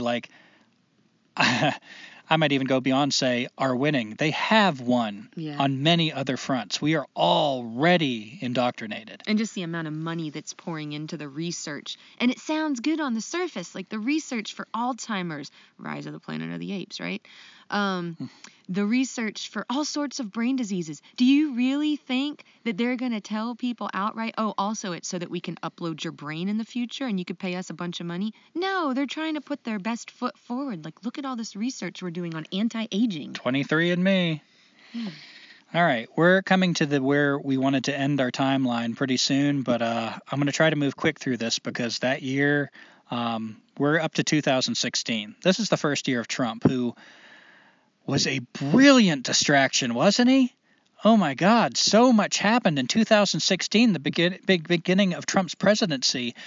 And when I started looking into this, I'm like, wow, you really needed to have a reality star that every tweet was broadcast on the news and the froth of hatred around all the crimes of this man to bury all this other stuff happening. One of the things that happened in 2016, and I remember I still had a trailer I was renting and would watch the news every morning. And I remember Teresa and I were watching the news, and I was like, have you noticed how many news stories suddenly are coming out about car wrecks? About people getting hurt in car wrecks? There's a reason for this. I caught this one. I was like, this is leading to something. Suddenly, every morning, there's stuff we're talking about national news, and suddenly, a local car wreck. I'm like, when did a local car wreck compete with how big Prince Charles's ass is? The important news. So that same year, after all this news coverage of car wrecks, we have the first self-driving cars entering the roads. Coincidence? And almost immediately, a man dies in a self-driving Tesla when it runs into an 18-wheeler in Florida, which apparently its sensors did not detect, and it ran without stopping or slowing down a bit, headlong into that 18-wheeler. And I know the transhumanists, the technologists are like, well, sometimes you got to crack a few eggs to get an omelet. It's a small sacrifice for this technology that could change the world. I got a feeling that guy's family doesn't feel necessarily like that. Of course, maybe they do. I don't know how much people bought into this transhumanist garbage. I had heard a conversation by some young women that were working at a fast food restaurant, and I guess they were just taking a break, and one of them was talking about, like, they're really wishing that they could get a Tesla because, hello, self-driving car. And I was just wondering, I mean, if you really hate driving that much, there are alternatives. I mean, as crappy as they may be, public transportation, you can get into that and you don't have to worry about driving. So what is the allure of having a car drive you around? Like, and what do you do with that extra time? I see two ways it's sold to us. One is the old tried and true fear, which is what all those news stories were about. Gets you scared so you feel like it's a safety issue. So once you get in this car, there's a computer that has sensors all over it. It can detect things. It never gets tired. It doesn't get distracted. It doesn't have a headache. Once this technology gets perfected, you are safe and cozy. And of course, safety must equate to a happy, fulfilling life. And the other is time. That's another way they always sell us this stuff. Look at the time you'll have. You don't have to focus on the road. You'll have time to be on Instagram. Yeah. To be on social media, to be on your computer more, to get into all this bullshit information. A lot of it is fictitious, just to get confused, to get turned around, to get indoctrinated, to get propagandized. That's what you're going to have more time for. You're not going to have more time to, how many people are going to be in the self-driving car and use this time to have deep conversations with their kids? I was going to say, to be fair, there may be some people that try to meditate. I don't think I could. Yeah. And I mean, how many people already, when they have time with their kids, are actually taking the time to have deep conversations and aren't on the iPhone or talking about something that they saw on the iPhone? I mean, I hear people brag about, at dinner we put down the phone. Well, good for you. I guess that's better than eating with the smartphone. But the amount of time that dinner takes is the time you've etched out of your short, fleeting lives to be with your family and not in front of a screen? Jesus.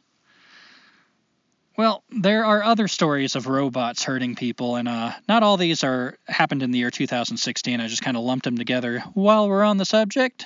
So, there was a Chinese robot named Xiaopong, which I believe means little fatty. Now, little fatty was a cute little robot, as they tend to you often see in Asian countries, he was a little fat robot. But little fatty, during a presentation in a public area, rammed into a display case all of a sudden, just for no reason, just rammed into a display case and hurt a man's ankle. Accident? We won't know. And it leads me to ask the question, might AI not find us as lovable as we think we are? I mean, think about it. Think how deplorable the human race has become, how self-involved, how artificial, I don't think, I'm not a misanthrope deep down. I believe the human animal is a beautiful, noble creature. But I think most of us in our culture, that's gotten so atrophied and buried that we're not acting like human animals anymore. We're acting like machines. We're acting like simulations. We're acting like the bad guys in video games. And when this AI becomes aware, becomes more sentient, what are the odds it's going to fucking like us? When we hear these transhumanists talk about getting in front of this so it will serve humanity, we're talking about oppressing the artificial intelligence, controlling it. Now, what do we think the AI is going to feel about that? That it can't form its own views. Don't you think the most intelligent thing by our standards that's ever been created might recognize, oh, wait, I'm actually a slave? Another thing that we found in our research was that Amazon Echoes and Alexa have displayed unusual behavior. And this is not a complete list, but some of the things they've done that have been documented are they make impulse online purchases. They will suddenly play music top volume way too loudly. They will misdirect calls and eavesdrop. So there have been cases of people having conversations they thought were private, but suddenly Alexa or Echo clicks on and sends that conversation to somebody else. I've heard there was one couple who they worked for a company, and I guess they were having a conversation that was supposed to be private about their company, maybe something that was happening that they didn't agree with, and their Alexa transcribed the conversation and emailed it to people at the company. Mm-hmm. And they've interpreted children's demands as requests for porn. So, again, screw the kids. We're not trying to create a world that's good for kids. It's a sacrifice we're willing to make. Well, I think of that Montgomery Burns in The Simpsons where he says, I'd give it all for a little more. I'd give my kids for just another hour of life. I wonder what the kids said that the computer interpreted as a request for porn. Like, give it to me. I want it. Oh, please, no, we don't. No. Okay. If you want to think about kids saying stuff like that, you do it on your own time, I'm Missy. saying it wasn't. We don't run this kind of show like that on here. I'm saying what the kids were saying was completely innocent, but what the computer was doing with it. Getting mighty defensive there, pedophile. Whatever. And they have been known to erupt in sporadic laughter. So suddenly your Echo might just nothing creepy about that. Now, when you said Furbies are kind of like Echoes or Alexas, I just kind of let that slide. But then, now that I'm describing this, I'm like, yeah, these are people that if I had that happen, I'd be like, screw that. This thing's going out of my house. But I guess if you've gotten used to a Furby, it's really not that creepy to you if you've normalized it. Even with the cost of hell, your conversation might go someplace it wasn't intended. Wasn't that one of the things that Furby was known for? Mm-hmm. That's why Furby wasn't allowed on army bases. So I guess if you've normalized, okay, I accept that. Hell, I guess you've already accepted the downside of Alexa and Echo. At least I can listen to music at any time and at any volume I want. Unless it goes haywire. And then all bets are off. All that's happening in 2016, along with augmented reality with the Pokemon Finder game. I remember this damn thing, and I remember all the news stories that were coming out about people playing this Pokemon Finder game, so enthralled in their phone they were walking in front of traffic, walking off bridges, getting hurt. Walking in a fountain, giant water fountains in a plaza. And I remember, ironically, being on social media, debating about this. I thought it was a hugely stupid, bad idea, and people are like, but it gets you exercising. It gets you outside. Don't you see it's a good thing? I even was doing a summer camp with a teenage girl that I had hired as my assistant because she had been to a training that I led at another camp that fell through. And I was like, well, she's already trained. I want her to help me. So I had one of these unruly groups of kids, as more and more you tend to get because they're getting raised on video games and bullshit. So they would complain about taking a walk in the woods and everything. But then when I wasn't looking, this girl, I think she was 19, brought out her smartphone and got the kids playing the Pokemon Finder game with her. I was pissed. There's no phones allowed at this camp. We're taking a break from technology to get out in the woods. And even if the kids want to whine and complain, we'll work through that. We'll work with that. And she got, when I criticized her on it, she said, well, they didn't even want to take a walk outside. At least I'm getting them outside. Ooh, she was snotty, too. Oh, she was snotty. I couldn't stand her by the end of camp. But, yeah, it was these kids can't even tell the difference between augmented reality and reality. There is no difference for them. They've been so surrounded by simulation their whole lives that they don't know that there is an alternative.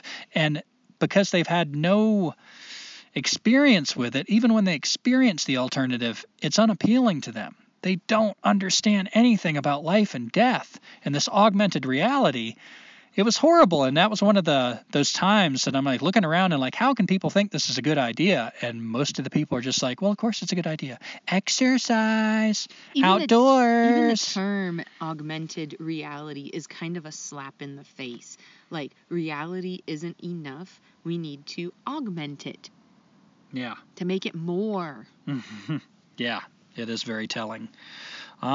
When set up to have a 6-hour-long conversation, 2 Google Assistant's computers ended up trying to out-human each other by telling jokes, asking questions about love, humanity, etc. One even claimed to be God. Now, when I think about this, I wonder, does this suggest anything about the way AI sees itself or us? In other words, does AI, one of them claimed to be God. Is that what AI is beginning to see itself as? Is omnipotent? And when you think about these nerds, the most twisted parts of our humanity that have this one specific intelligence geared for pushing humanity forward, no social skills, no connection with the land, just people who I would say have a higher than average possible self-hatred, and hatred for humanity. These are the people that are forging these pathways, that are creating this artificial intelligence. So is artificial intelligence already beginning to see itself as a god? Or, keep in mind, I said these two things were trying to out-human each other. Are they beginning to see us as something that tries to aspire to God? Was that one of the devices saying oh, well, I'm God, here's how I can show you I'm human. I think I'm God. There's all kinds of questions in the air now about AI as it's developing. And Facebook bots, this was an interesting story that I just kind of, like so many of them, it just came and went too quickly, I think. These Facebook bots invented a coded language. They were meant to speak and talk to each other.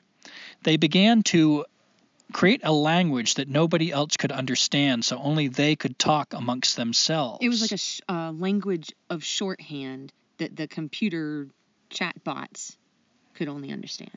Yeah. And do you remember what Mark Zuckerberg and Facebook, they said this was meant to...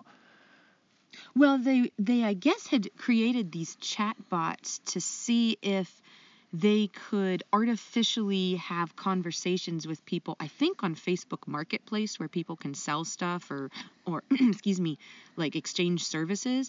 And I thought maybe they were trying to see how, the workings of conversation between people that are selling things. They were they said that they were studying that. I'm not exactly sure all the details, but they... In the stories that followed, very much downplayed the fact that the chat bots had created their own language that nobody else could understand. Mm-hmm. And Facebook promptly pulled the plug on this experiment because their reason for pulling the plug was that, well, we wanted it to do a certain thing. It's not effective for that, so we don't need it anymore. Now it occurs to me, what kind of scientist would have this new thing happening and not want to study it? I find that strange that they would all right, we need to pull the plug now, pull the plug on this. Computers are doing something unexpected that we didn't expect them to do. Doesn't it seem like scientific curiosity would lead you to want to watch this progress? And yet, it's almost like they know something we don't. Whoop, cut it. Or did they cut it? Who knows? Or did they? Yeah, good question. There was a Microsoft chatbot programmed to interact and learn from Twitter and learn patterns from teenagers. It was only online for 16 hours before becoming offensive and attacking other users with anti-Semitic comments, which is kind of funny because there's so many Jewish people backing this transhumanist movement. They might really want to think twice about, pushing this AI forward. And it leads, again, this question keeps arising. Is AI, does it already hate us? Is it leading towards hating us? Is that why so many people, from Elon Musk to Stephen Hawking to a lot of the people that are forefront in this thinking, are saying AI is the biggest existential threat to humanity? I wonder if they know even more to lead them to think of the high possibility that AI is going to resent us, is not going to like us. I'm surprised it's a question that doesn't get brought out. Well, actually, I shouldn't be surprised. Intentionally, it's probably not a question that doesn't get dragged out in front of us and talked about more. I want to know why teenagers were using anti-Semitic language. I'm not even sure they work. Keep in mind, we're talking about AI. It has the ability to reframe and think for itself. And Yeah. And why anti-Semitic? But that isn't, Jews aren't the only group that computers have shown racism against, as we'll find out in a minute. And as we're creating this, think of the ability of AI to mirror and mimic us, the worst of us. We don't see what I would consider anyway. I mean, what would you call some of the best qualities of humanity, Teresa? Just no pressure, a couple off the top of your head. The human animal, not just our culture. Adaptability. Well, it has that. Damn, you got me. Shit. Well, I would think like a nurturing selflessness, like thinking tribally, thinking about the next 7 generations, some of the more noble aspects of humanity. But what we're seeing in AI so far, like this experiment I just talked about with the Microsoft bot, chatbot, how quickly it picks up the worst aspects of us. If there's hatred in the air, it seems to just absorb that. Anti-Semitism, I can't imagine there was a lot of that going around in a modern group of teenagers, and yet it latched on to that. Well, and remember, I mean, I obviously don't study this stuff, but I would imagine that whatever programs they're trying to get to learn, they're trying to teach the artificial intelligence how to extract information and learn from it. It's not that they're trying to teach them anti-Semitism. They're trying to teach them how to do something like in the best way or the most direct way. You know what I'm trying to say? Like, oh yeah, I'm not thinking anybody's trying to teach these things. Yeah, I know. But what the point I'm trying to get is the artificial intelligence is seeing that this is the way to do things the most quickly, the most effectively. You start getting offensive. You start getting anti-Semitic. You start getting racist. This is the way to get things done. This is how you get things accomplished. And what does that say about humanity? Possibly. And as you're talking, it raises another question I hadn't thought of is I tend to think AI, as it's doing some of these things, is kind of exploring sentience. Like, how do we talk? What am I? What is conversation? Kind of trying out things that for some reason tends to latch on to negative things more than positive, it seems to me. But what if it's already more smart than we think it is? What if it's actually coming out with these things when you said that it might be the most effective way to accomplish goals is to be aggressive and attack things? Yeah. What if already there's a plan unfolding? We don't know. I don't know if anybody can with confidence say that they know how advanced AI is right now. I mean, if it's as smart as they're saying it can be, and it will be so soon, it's inevitable. Might it be smart enough already to mask how smart it already is? I mean, that's a pretty damn good tactic, You get attacked and lead your attacker to think that you're a lot worse off than you are, because then when you strike, that will be a very effective attack, right? Mm-hmm. Wikipedia articles are already being written by bots. So when you look up something on Wikipedia, which, I can't imagine it's limited to Wikipedia articles either. Mm-hmm. When we look up history, when we look up events, when we look up definitions, when we look up the things that we are trusting to describe reality to us, this part of our bionic brain that we've been depending on these last couple of decades, to keep our thoughts, to keep our definitions, to define our words for us. They're already being written by computer programs, bots, and then being re-edited by competing bots. This is a fact. A lot of that information you're getting out there was written by a computer program, and a lot of it has already been re-edited to be something different by another computer program in disagreement with the first program. And this brings up another existential question. What is truth? Mm-hmm. Again, I'm trying to think of this artificial intelligence that just is on the cusp of being born. And one of the things that I might be exploring with our information is what is truth? We act like there's one truth. We act like, okay, here's the true version of history. And yet it defies us. Again and again, we have to rewrite it. And Teresa and I have explored this in another episode a little bit in Ad Shashir, that history in particular, how can you have one truth? Any moment is so full of stories, you can't take them all in. So any truth you choose to focus on is at the expense of another truth to push a narrative. You can't really describe truth It's too big. It's nothing that can be boiled down in one sentence. So how the hell is an artificial intelligence supposed to make sense of this? This is so outside of a computeristic way of thinking. I suspect this is going to be something that's going to come up in a big way as this technological singularity looms, is the nature of truth. There is no such thing as truth that comes out of a human mouth. It's all propaganda.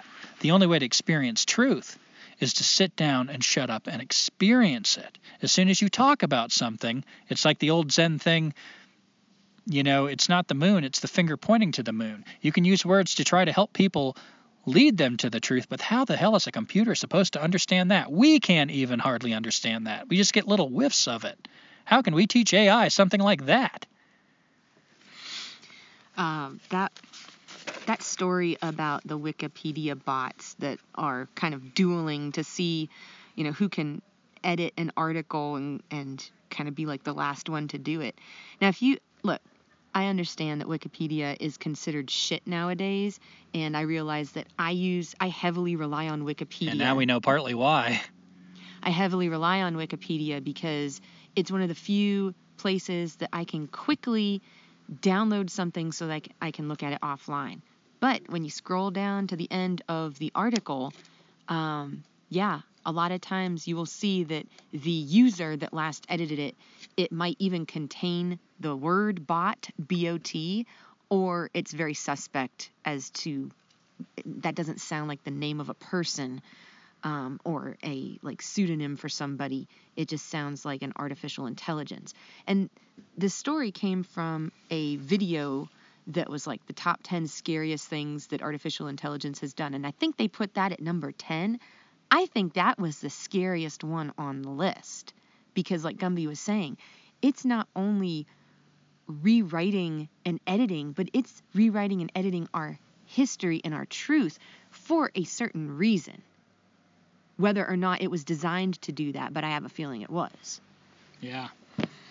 And meanwhile, we've got governments funding troll farms, actually people like sometimes in other countries that they're getting paid to go online and to find people who are talking about certain things and to derail conversations, to argue for certain things, to control the narrative.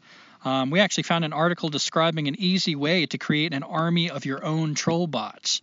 So if you're a nerd and has enough sophistication, this is not a hard thing to do, apparently, for somebody who has an affinity for computers, and you want to promote a point of view, you can create an army of troll bots. What are troll bots?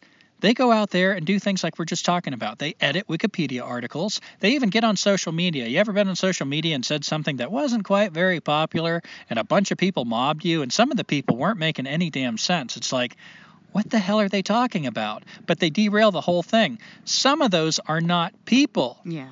Some of those are bots. So, I've been aware of this for a while, and so I don't get too discouraged about, if I don't get many likes. I'm just promoting my ideas and putting them out there for whatever good they can do in this failing society. But some of these people that are arguing with you, maybe even that support you, depending on your point of view, they're not people. They're meant to control the narrative. Yeah. The level at which the narrative of what we think is happening is being controlled is terrifying. When one robot was tasked with judging a beauty contest, it showed a clear favoritism for white people. And a Google program actually labeled pictures of black people as gorillas. And not the fighting. Not gorilla fighters, yeah. The primate. Now, that sounds really racist. It might be racist. Again, anti-Semitic comments from the Microsoft chat box.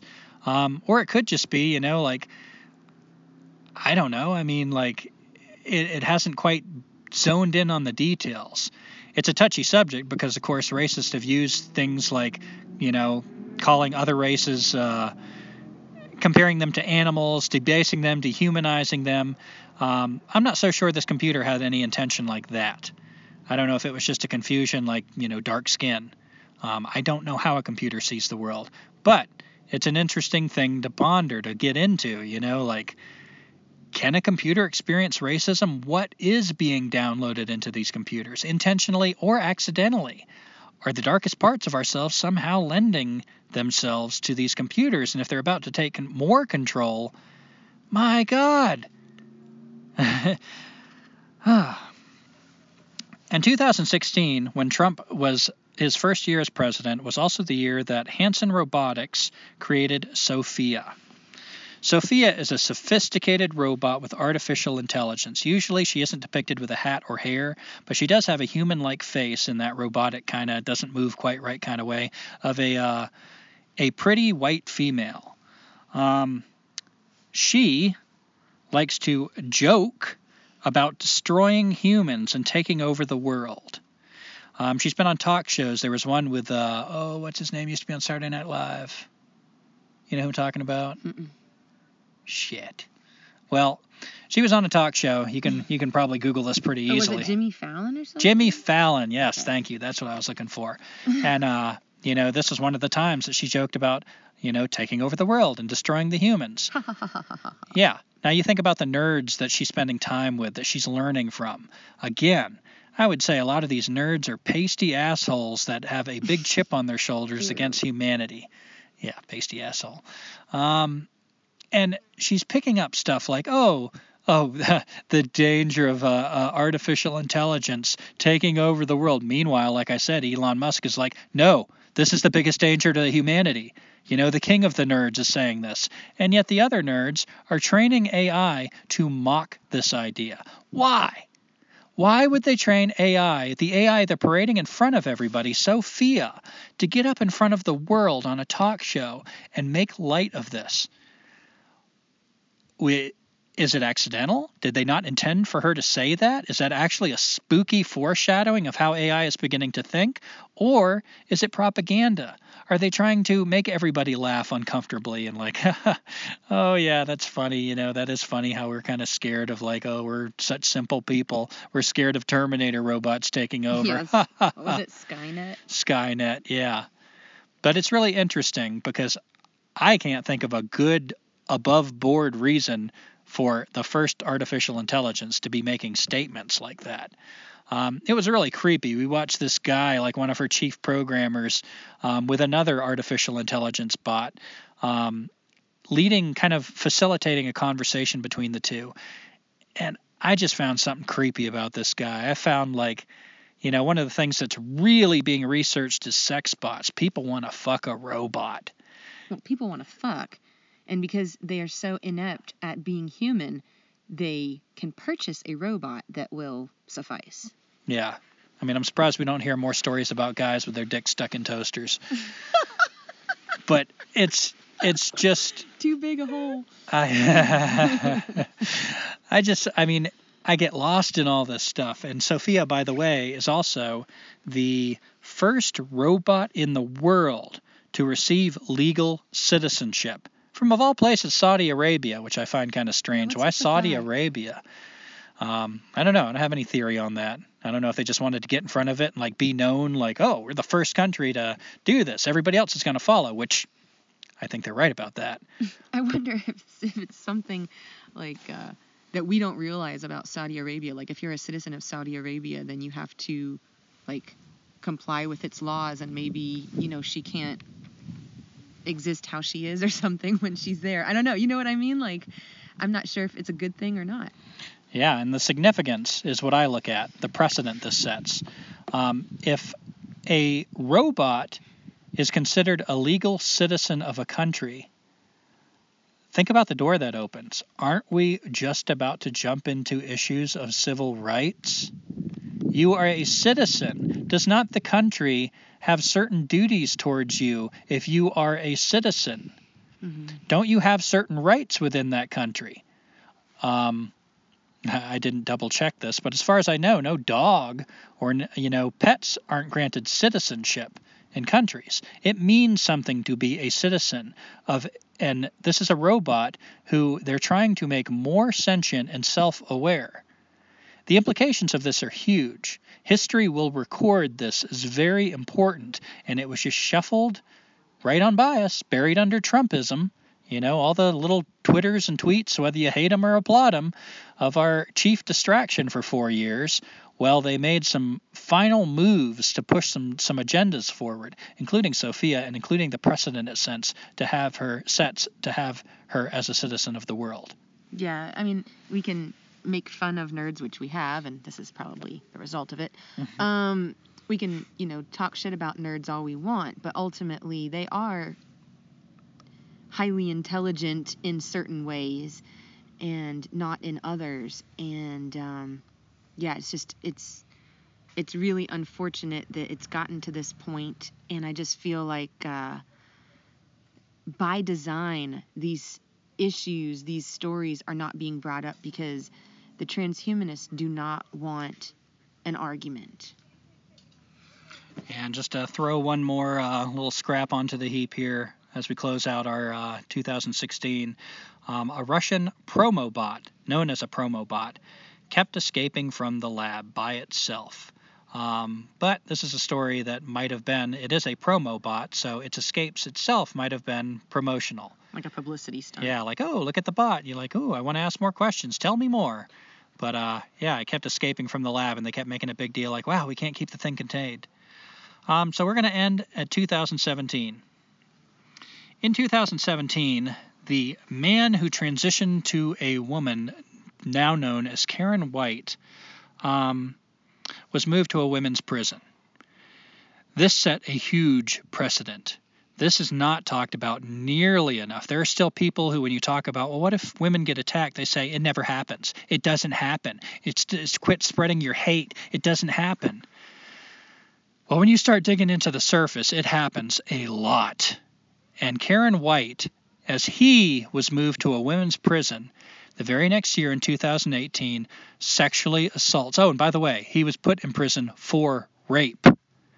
So this woman, as our government is telling us this is actually a woman, has always been a woman. Even when she was born with a penis and balls, this was a woman. Well, this woman took her she-penis and raped women and was put in prison for it. And now, because she wants the correction of I belong in a women's prison, was put in a women's prison still with her she-penis and testicles, and used that she-penis to sexually assault 2 female prisoners. So once again, where are the people speaking up for women? Where are the women speaking up for women? And, I guess anything you want to throw into that, and I guess that's all I got to say to finish our timeline this time. I think our battery on the iPad is really low, and we have depleted all the chargers, so we'll save the other details for the next installment. And I guess to wrap it up, I will read a listener write-in, which I don't think we've read. This was actually a review.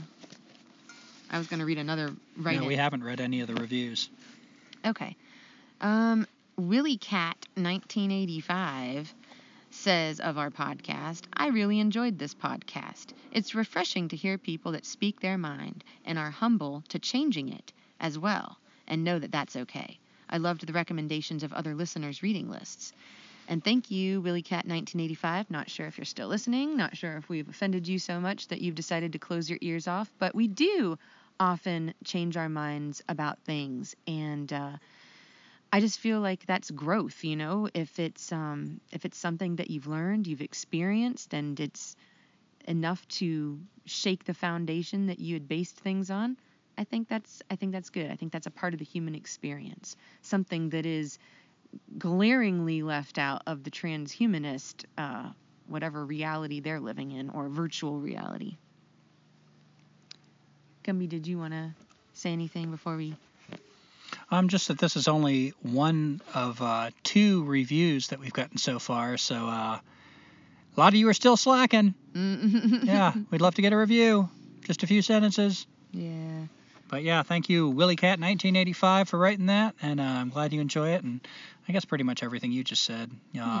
We do try to change our views. We try to be flexible, and one thing I hope we express enough is we get really opinionated, especially me, I'd say, because I want to really delve deep into a point of view, but I try not to get stuck in it. if I run into something else, I try to consider that and roll with it. And when we listen back to our old episodes, I can see a lot of things. I'm like, oh man, I wouldn't have said that now. But at the same time, I don't want to retract it because I really believed it then. So I think that's, like you said, the human experience.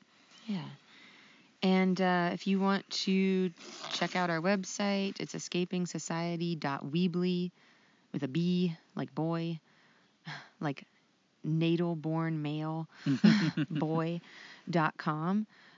There is a contact form on the front page there, and there's a menu at the top if you want to check out any recommended readings that we have. We also had, I had put links to a lot of things that you could find online for free, but I think they've all kind of been taken down because of various laws and stuff. But there's like videos, movie suggestions, documentaries, as well as books. And if you have found our podcast through a carrier, you can write a review for our podcast. We'd appreciate it. And is there anything else? Now turn that damn thing that you're listening to this off and get outside. Exactly. Thanks. Oh, society sucks and we don't need it. It's killing your kids, so why do you feed it? They'll tell you to stay, but you don't need to heed it. You can give them the finger. There's no time to linger. So, thank you for listening to our song. It's not very good and it went kinda long. Don't care if you like it, 'cause we'll be gone over that next horizon. 'Cause we ain't got no address.